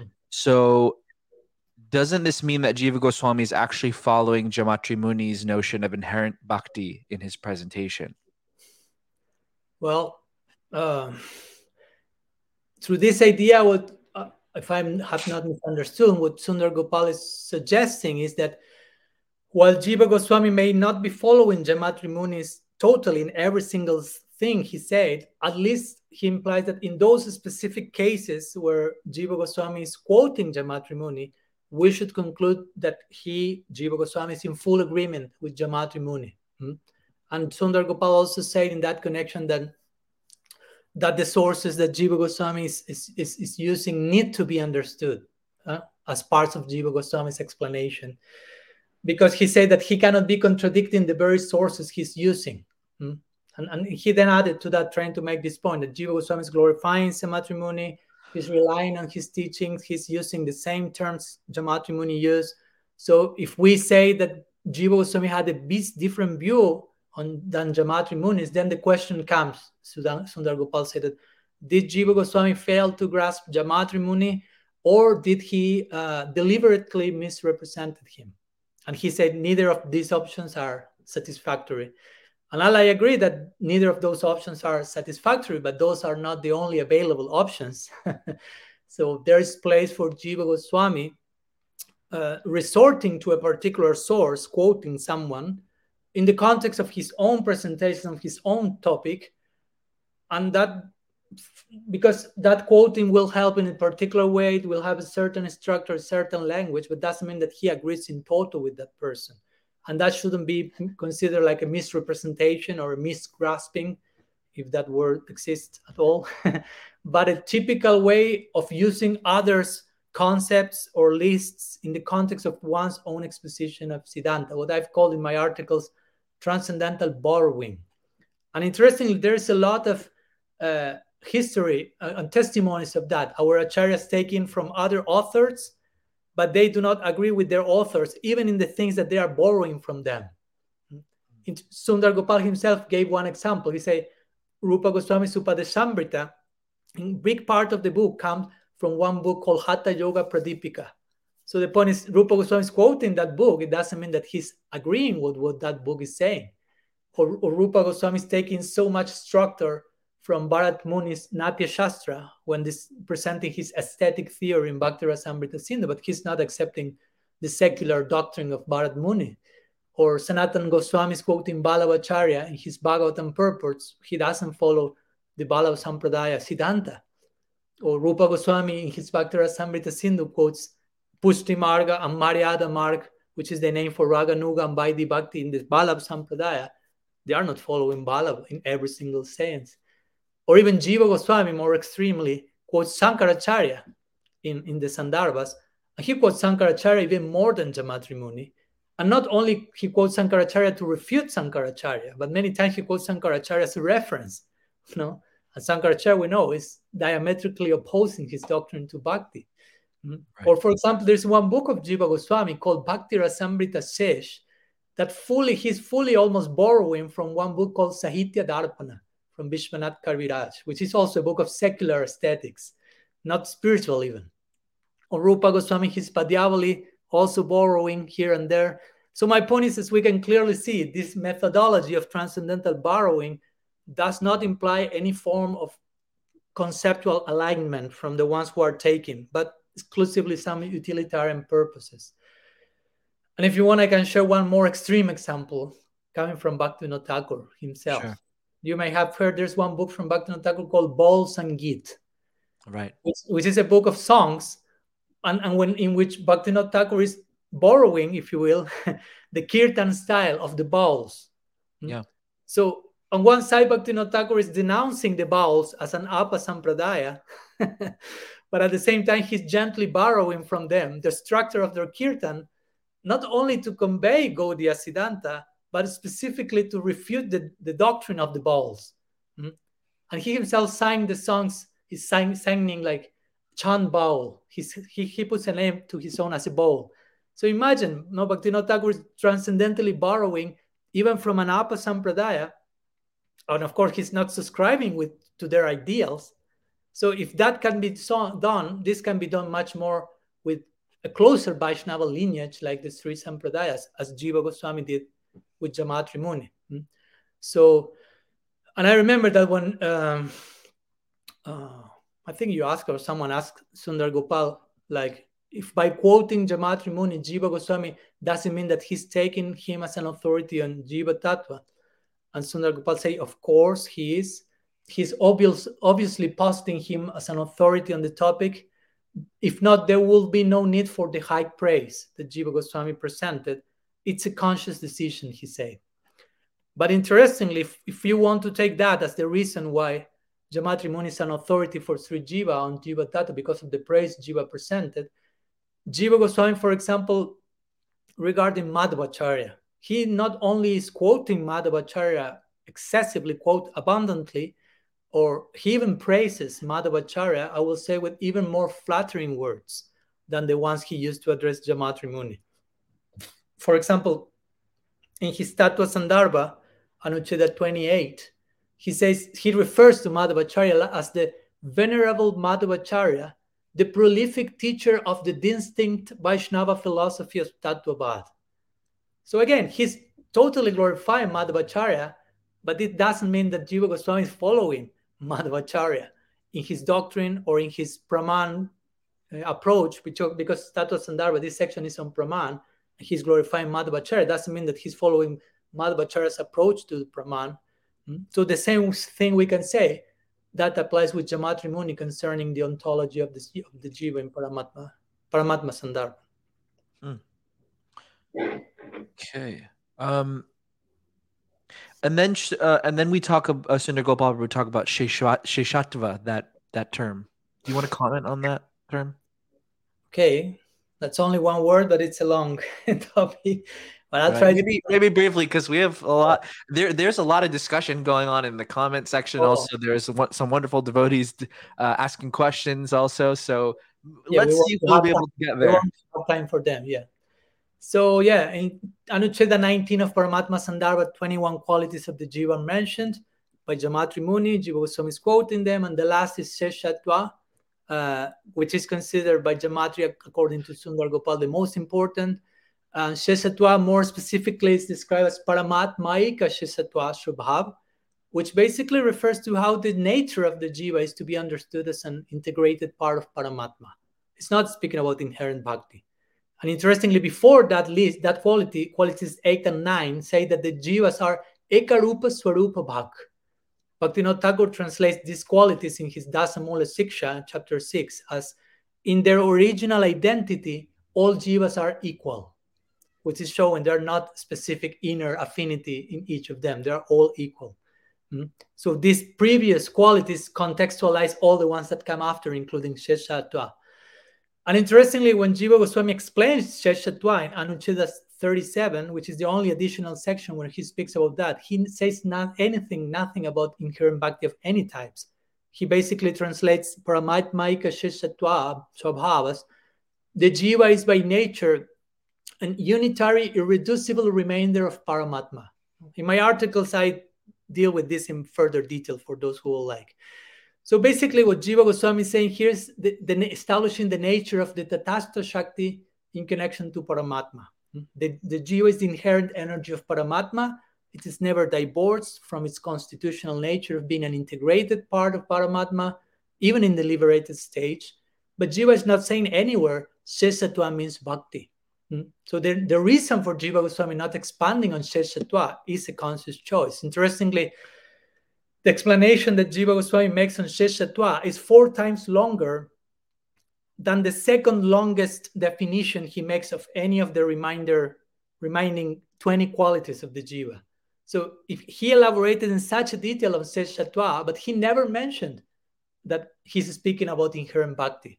No? And interestingly, if you ask the question why Jiva Goswami did not say this clearly, Sundar Gopal said that Jiva Goswami did not mention that Sheshatva means inherent bhakti because he expected his readers to know the obvious meaning of Sheshatva, which means inherent bhakti according to him. And that needs to be assumed, and this is my firm belief, he said. So again, belief is belief. It's more a conjecture than anything. So my point is, if Sheshatva is the most important of these qualities, why then Jiva Goswami did take for granted that all of his readers understood its meaning and did not explain that in detail, that it means inherent bhakti. And interestingly, at one point, Sundar Gopal also declared that he won't deny the possibility that Jiva Goswami borrowed the term Sheshatva but interpreted it differently. So they're contradicting himself, because he's on other moments say Sheshatva means inherent bhakti, and then he say I'm open that it may be something else. So even if for a moment, just to finish, we may consider Sheshatva somehow proves that bhakti is inherent in the Jiva, still we have to harmonize that section of Jiva Goswami with everything else Jiva Goswami say to the contrary. A very robust scriptural evidence to the contrary. So some ideas in connection with Sheshatva. No, I don't want to. I can continue, but it's too much. Sure, yeah. I kind of want to talk now a little bit about the social implications of your presentation. Some devotees say that it's disturbing to their faith. Do you have anything to comment on that? Well, we already commented something at the beginning, how different people will react to my presentation in very extreme different ways. Yeah. But again, going back, we did discuss that, didn't we? Yeah. Yeah, I can mention some brief words. Of course, sure. Someone told me once, like, but Maharaj, if according to what you said or what the Goswami said, prem is not inherent. If a devotee is given a class in an ISKCON temple reading Chaitanya Charitamrita, the verse Nitya Siddha Krishna Prem, and in the purport Prabhupada is saying that prem is inherent. So how will we explain that?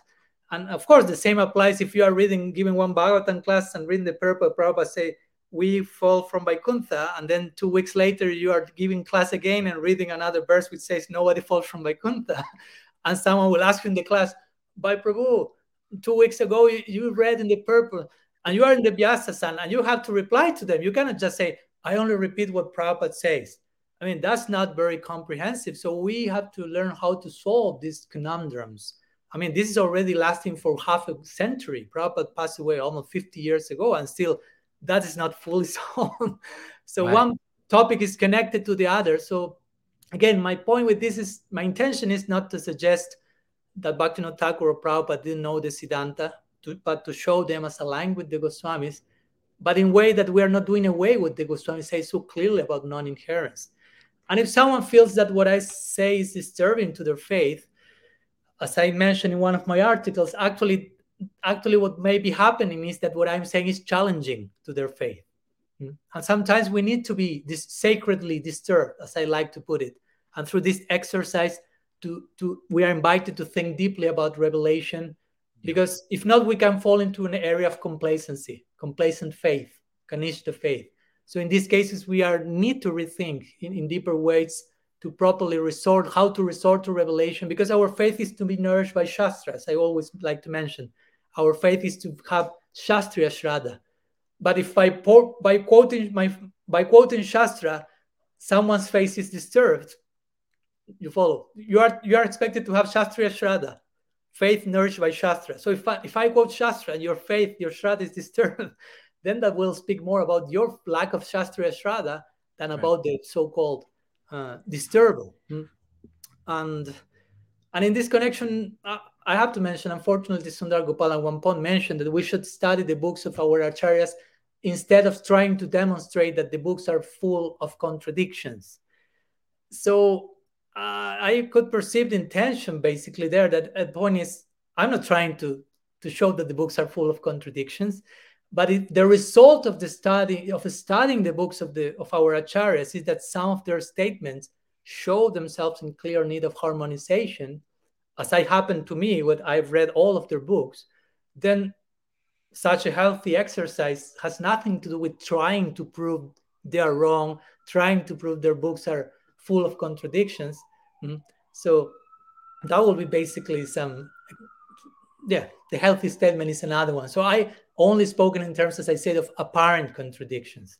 But unfortunately, again, Sundar Gopal declared that I was creating some false dichotomy by pitting Sri Jiva against Thakur Bhaktivinoda and asking the reader to choose between one of the two, saying one is Siddhanta, the other is Abhasiddhanta. But I've never done so. Actually, by saying that, my dear Sundar Gopal is creating a false dichotomy himself, because my statements have never put Jiva Goswami against Bhaktivinoda Thakur. Actually, I'm trying to bring them closer by presenting different ways of appreciating the Thakur's presentation in alignment with Jiva Goswami's presentation. What about where Prabhupada says that we need to see the Goswami's works through him? So, for example, even in this verse, Sadhya Kabanoi, that verse, it's quite clear he's saying that it's inherent and it just needs to be it's revealed. It's there. It just needs to be revealed. So why can't we take? I mean, I know the answers to this, but I'm just saying for the sake of the audience, why can't we just take that as Srila? I mean, not everyone is gonna go to the Goswami's literature and try to read it. Prabhupada is sending you to those books. So if you really like Prabhupada and read his books, you have to end in the Goswami's books. Right. But my point is, for someone who's new and it's clear there, Maharaj, that it's it's inherent. Someone who's new, as you say, may not be properly have to be watching this episode and dealing with this stuff. Yeah. Right. But again, I agree. I'm not against saying, okay, you have to see the Goswami's book through Prabhupada. But if what Prabhupada says, let's go for a minute to another related topic, which is again fall from Vaikuntha. Prabhupada say we fell from Vaikuntha at times. Yes?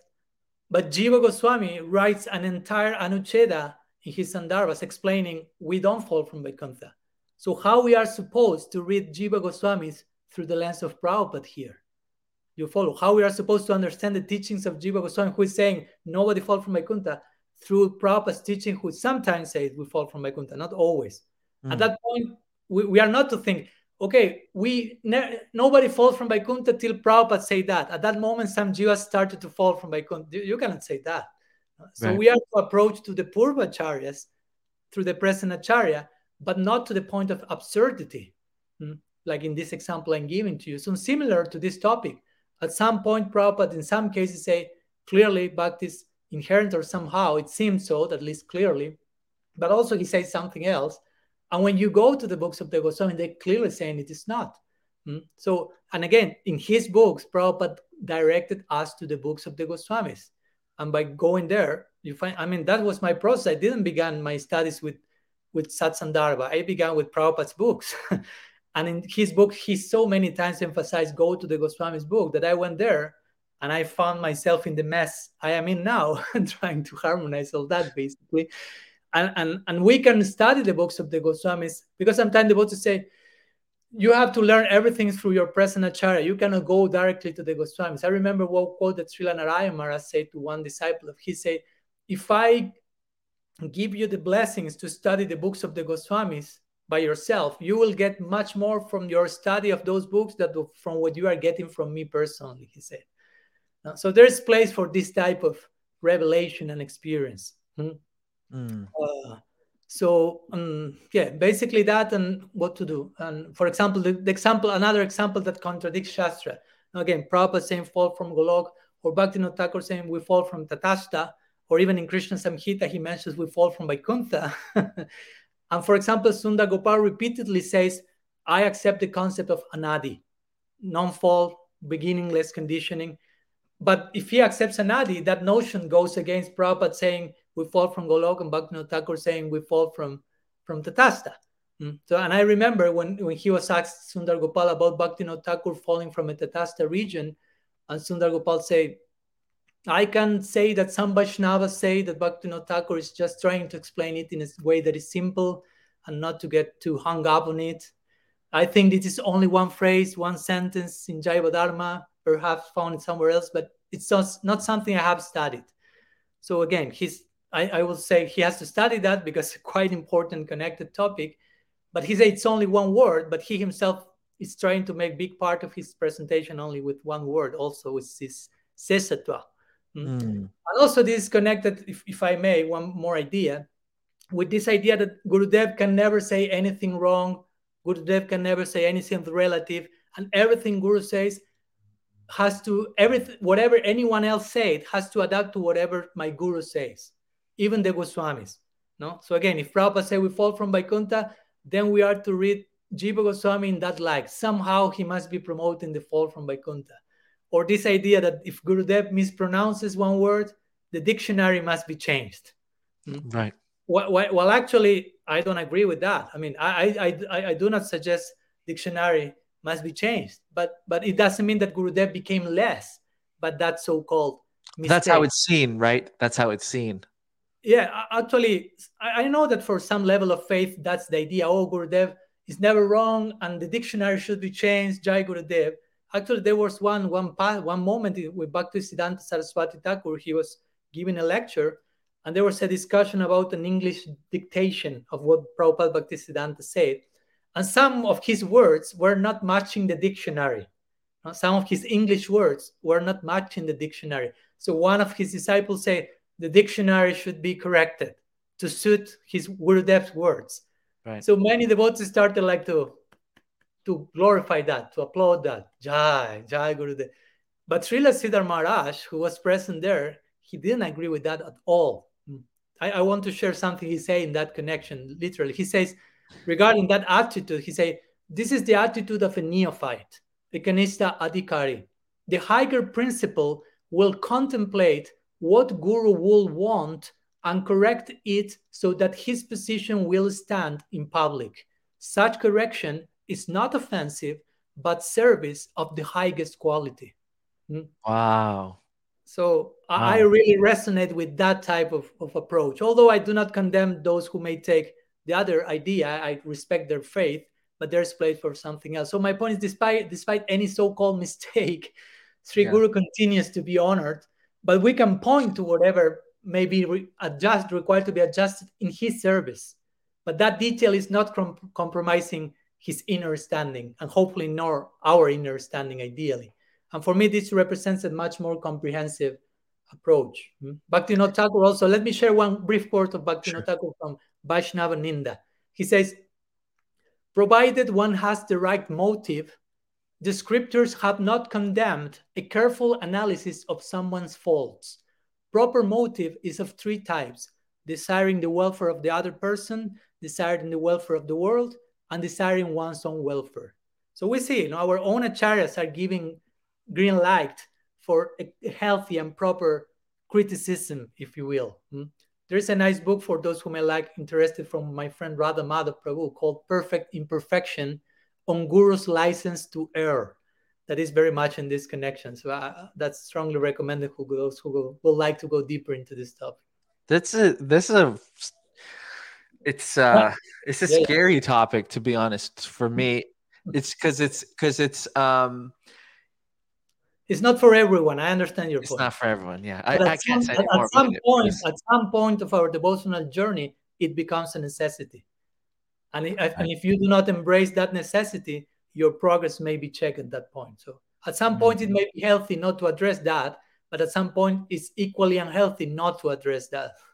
I guess the question is does the words of Srila Prabhupada and Bhaktivinoda Thakur hold less weight than that of the 6 Goswamis? How do we look at that? Well, for me, they hold the same stature, and their authority has the same weight, should have the same weight for us, or even more in some cases. I'm not saying that. And that's why I'm trying to harmonize their statements. That's why I'm trying to address whatever they say, because they are so important for us. And if I do not care for them, I will go, the Goswami say this, bas, end of the testimony. But no, we want to accept whatever they said. But again, that said, Goswamis are the founders of the Sampradaya. Bhaktivinoda Thakur, Srila Prabhupada, they are not the founders of the Gaudiya Sampradaya. And I'm not criticizing them by saying that. I'm just saying the Siddhantic and founding acharyas of Gaudiya Sampradaya, the Goswamis, and we are to look to them for our original Siddhanta, especially when something seems apparently different. And again, this happened to me, to give my personal testimony, because I first studied the books of Prabhupada and Bhaktivinoda Thakur, all of them many times, and they point so much to the Goswami. So I went there and I found what I found, and I found that there's some need of reconciliation of facts. So it's basically, right. Sorry. But it's not really harmonization. It's like, for example, the fall, no fault. Like this is an example. This is the example we always give. Sometimes Prabhupada said we fell. One time he said that we didn't. So it's not that we're harmonizing that with the Goswamis. It's that there has been a time where he said something that it was incorrect. Yeah, I personally do not take it. Or can we just say that we don't know why he said that and just leave it there, right? That's how I see it. That's what I mentioned. I mean, we can conjecture about that. And I have tried to do that in my book, actually, as I mentioned before. Although I recognize that in our first meeting, I mostly emphasized the idea they say what they say as a preaching strategy. In time, I continue speaking with other people like Lucien Wong, my Guru Maharaj, and others.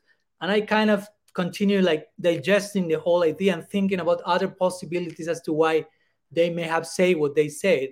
Nonetheless, that remains a form of conjecture because, as you mentioned, we may not even never know ultimately why they say what they say. Yeah. But in my book, I have expanded the possibilities to, what they say is part of their theological unfolding, them being Nityasiddhas but evolving in their Leela Sadhakas like Bhaktivinoda Thakur, or a translational issue because in the time of Bhaktivinoda Thakur, inherence was the concept of inherence was very much inherent in the language of the time in India, in the influence of post-enlightenment modes of thinking, which likes very much the things to be inside of one. So there's a lot to consider also regarding how acharyas use words. For example, Prabhupada said, we are conditioned from time immemorial. And some people will say, okay, we don't remember when that began, but there has a beginning. It's beyond our memory. But actually, he was not saying that. When he said immemorial, he referred beginningless. Why? Because he also referred in the Chaitanya Charitamrita, and I mentioned that in the second episode, Nityasiddhas in Golok are devotees of Krishna from time immemorial. Yeah. And of course, that means from forever, without beginning. So he used the word immemorial to indicate something without beginning, but we may have understood that differently. So in this way, for me, basically, we could say that the way that our contemporary acharyas spoke of inherence actually meant inherent potential. So I tried to make different cases for those points in my book in detail. But again, as you mentioned, at the end, we may even conclude saying someone may be more satisfied with that. We don't know. And we will never know. And it's okay. And it's because okay. Nonetheless, it's very clear how the Goswamis presented that point on Siddhanta. So one thing is separate from the other. Actually, in one sense, those should be two separate conversations. Whether Bhakti is inherent or not in the Jiva, according to our main Shastra, it's one conversation.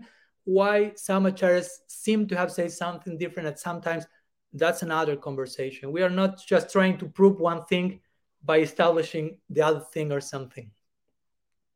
Yeah. So, Maharaj, do you have any closing words or concluding words? Because I think we covered mostly everything.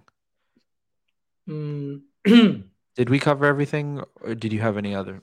I mean, it's never possible to cover everything, but right. I think we tried our best.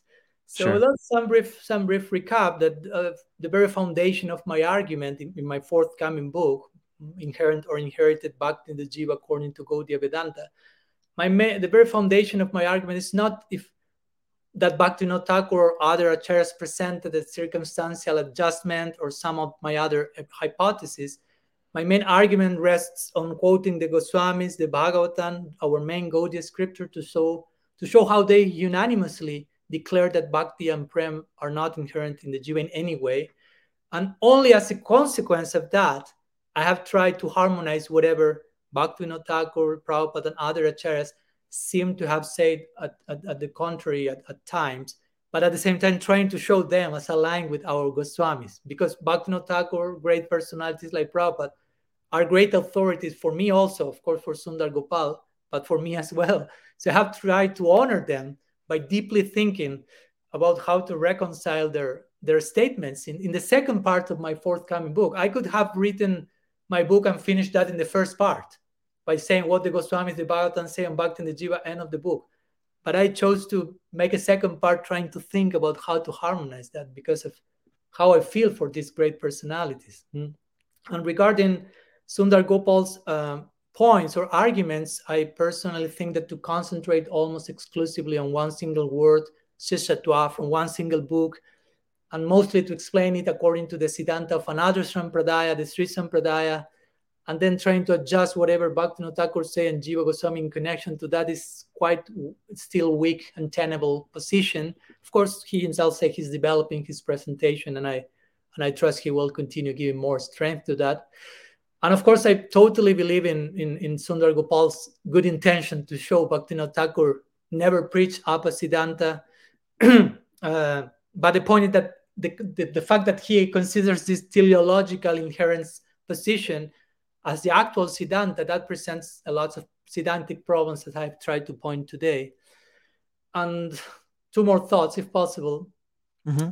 I would say that even if Sundar Gopal or someone somehow is able to prove that Bhaktivinoda Thakur was following Jamatri Muni and he desired to see the Sandarbhas through those lenses, still we find that this is not how Jiva Goswami has addressed the issue, nor others outside of our parivar for centuries. Mm-hmm. So one of the remaining questions in this connection, I think, will be that did Bhaktivinoda Thakur actually follow Jamatri Muni according to the Muni's actual intention, inherent bhakti, or did Bhaktivinoda Thakur follow Jamatri Muni in the same way Jiva Goswami followed Jamatri Muni, as I showed, by borrowing the structure of his list while establishing the non-inherence of bhakti? And so according to what I have researched and presented, for me it seems more the latter than the former. And actually, Bhaktivinoda Thakur, again, is not a follower of Jamatri Muni, but a follower of the 6 Goswamis. He's the 7th Goswami.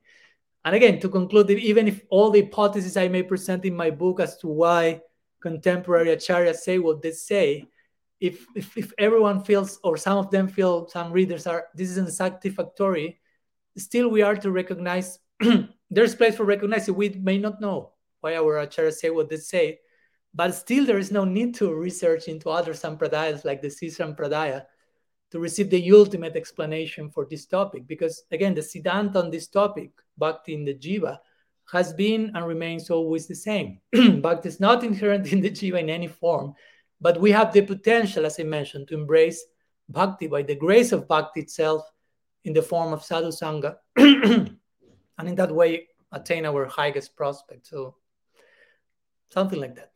Thank you, Maharaj. Appreciate it. Something I'd like to add is that we have to,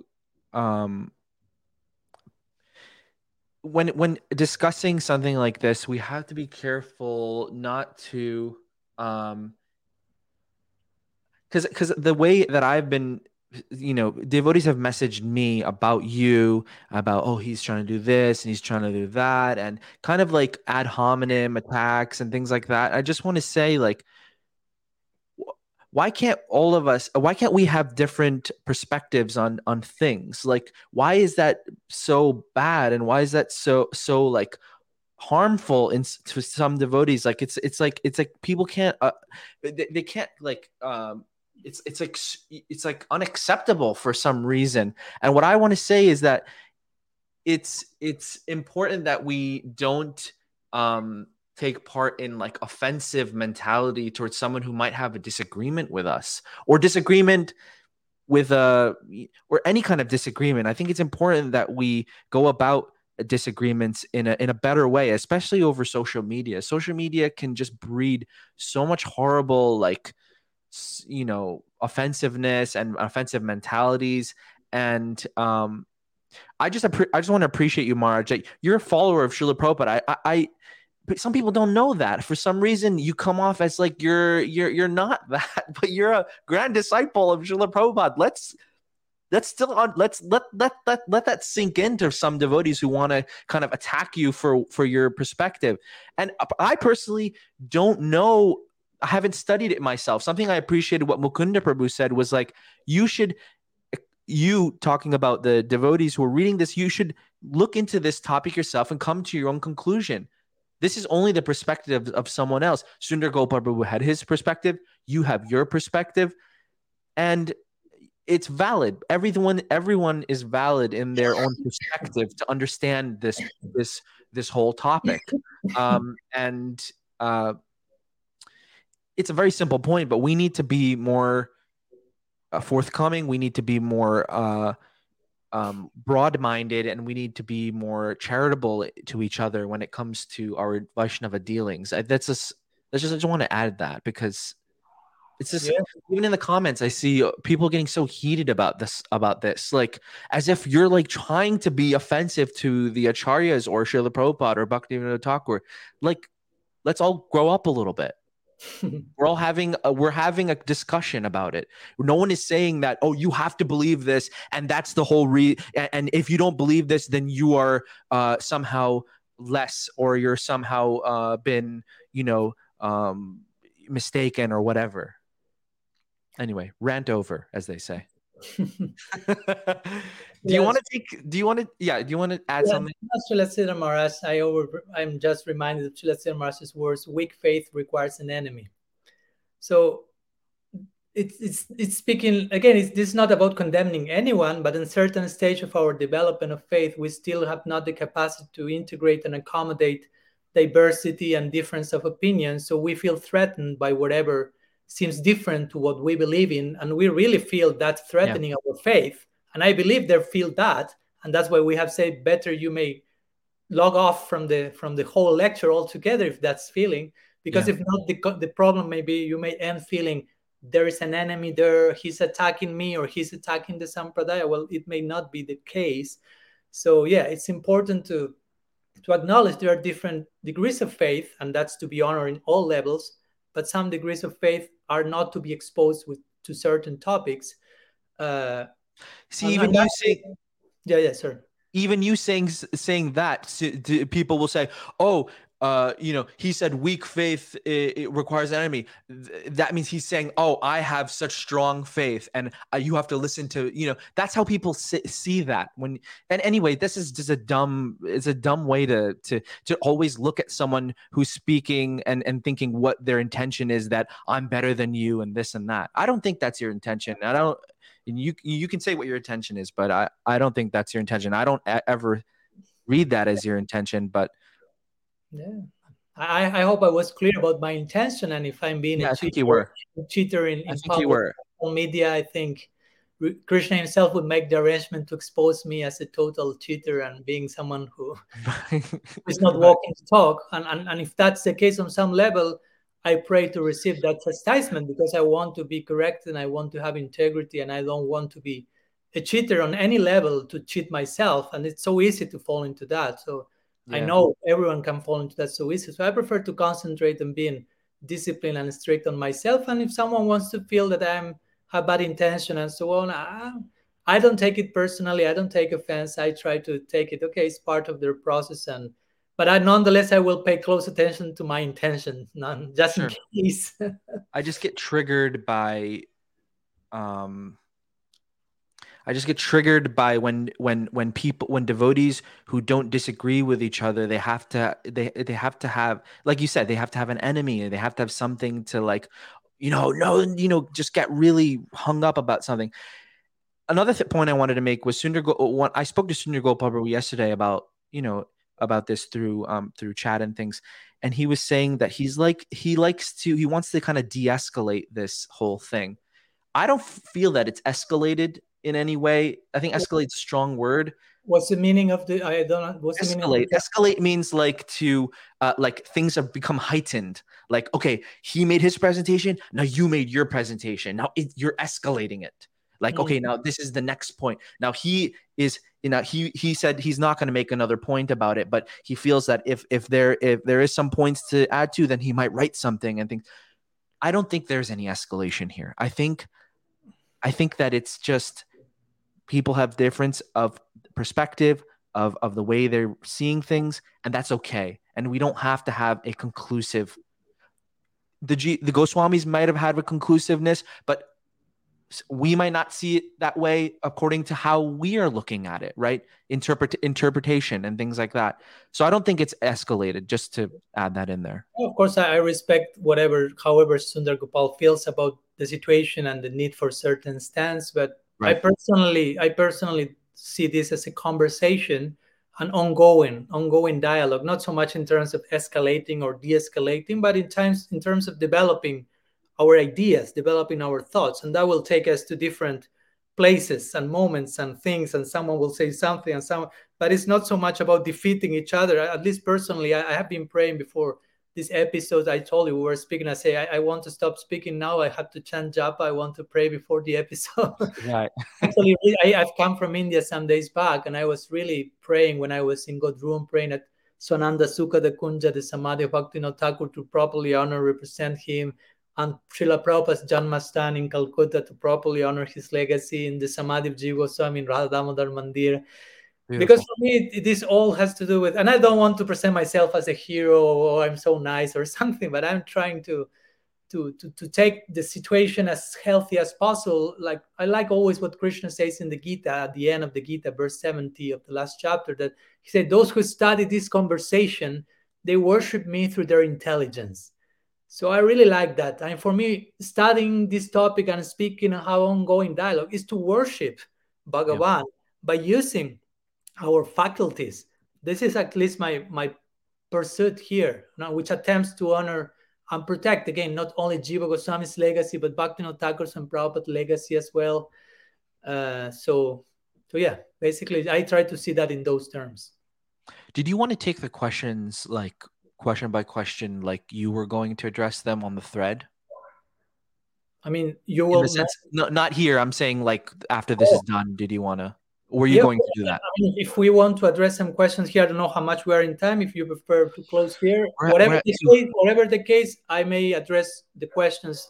If we address some now, whatever remaining questions are, I try to address them. There's too many. Okay. There's way too many. And some of them we already addressed, and some of them are highly technical. Some of them are also quite long. I just want to say I'm reading everyone's comments. I appreciate your comments, but I don't want to address them now. I actually have a hard stop, and it's been 2 hours.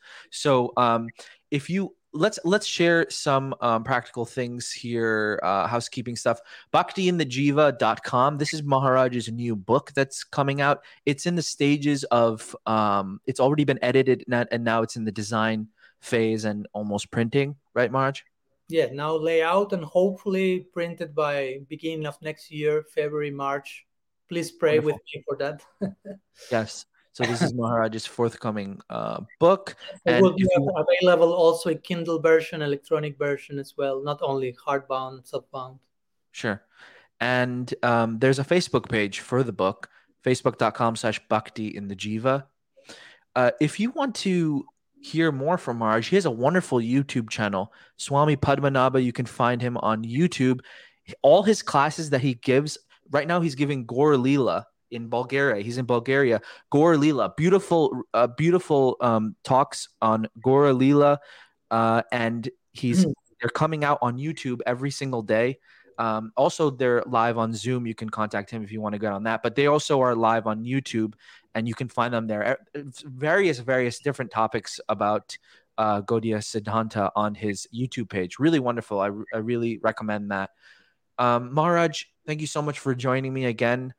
I really appreciate you coming on and, putting your neck out there and talking about this difficult subject matter. Is this it now? Or are we going to put a bow on it, as they say in America, put a bow on this topic and let's see. But thank you again. And thank you for our listeners. And anything to add there, Maharaj? Oh, I thank you for the invitation. And also, of course, I'm grateful to Sundar Gopal for his presentation, which helped me to develop even more my own presentation. And again, I hope that my presentation is nourishing his own PhD project, and also is helping the whole Gaudiya community to continue this process of getting closer and closer to our acharyas and getting closer and closer to each other by proper thinking, by proper dialogue, by proper respect and affection, Gaudiya affection, and being considerate and considerate and respectful to each other. So I appreciate the chance of expressing that here today. So thank you very much. No problem. Some devotees are asking for your contact info. Can I give your email address, or do you want not be flooded with emails? So if you want to get in contact with Maharaj, his email is there, padmanabhaswami@gmail.com. You can contact him there. Send him all your wonderful, and be respectful, please, as I've always tried to illustrate here. But thank you everyone for listening. You can find this podcast on YouTube and Facebook. It's going to be out on just audio podcasting platforms as well. This is episode 94. I'm already up to I've recorded all my up to 100 actually. The 100th one will be I will be interviewed by a friend, and so let's see, that'll be also fun. But thank you everyone for joining. Have a great rest of your day, and thank you for listening. Hare Krishna. Maharaj, please stay on. Hare Krishna, Hare Krishna.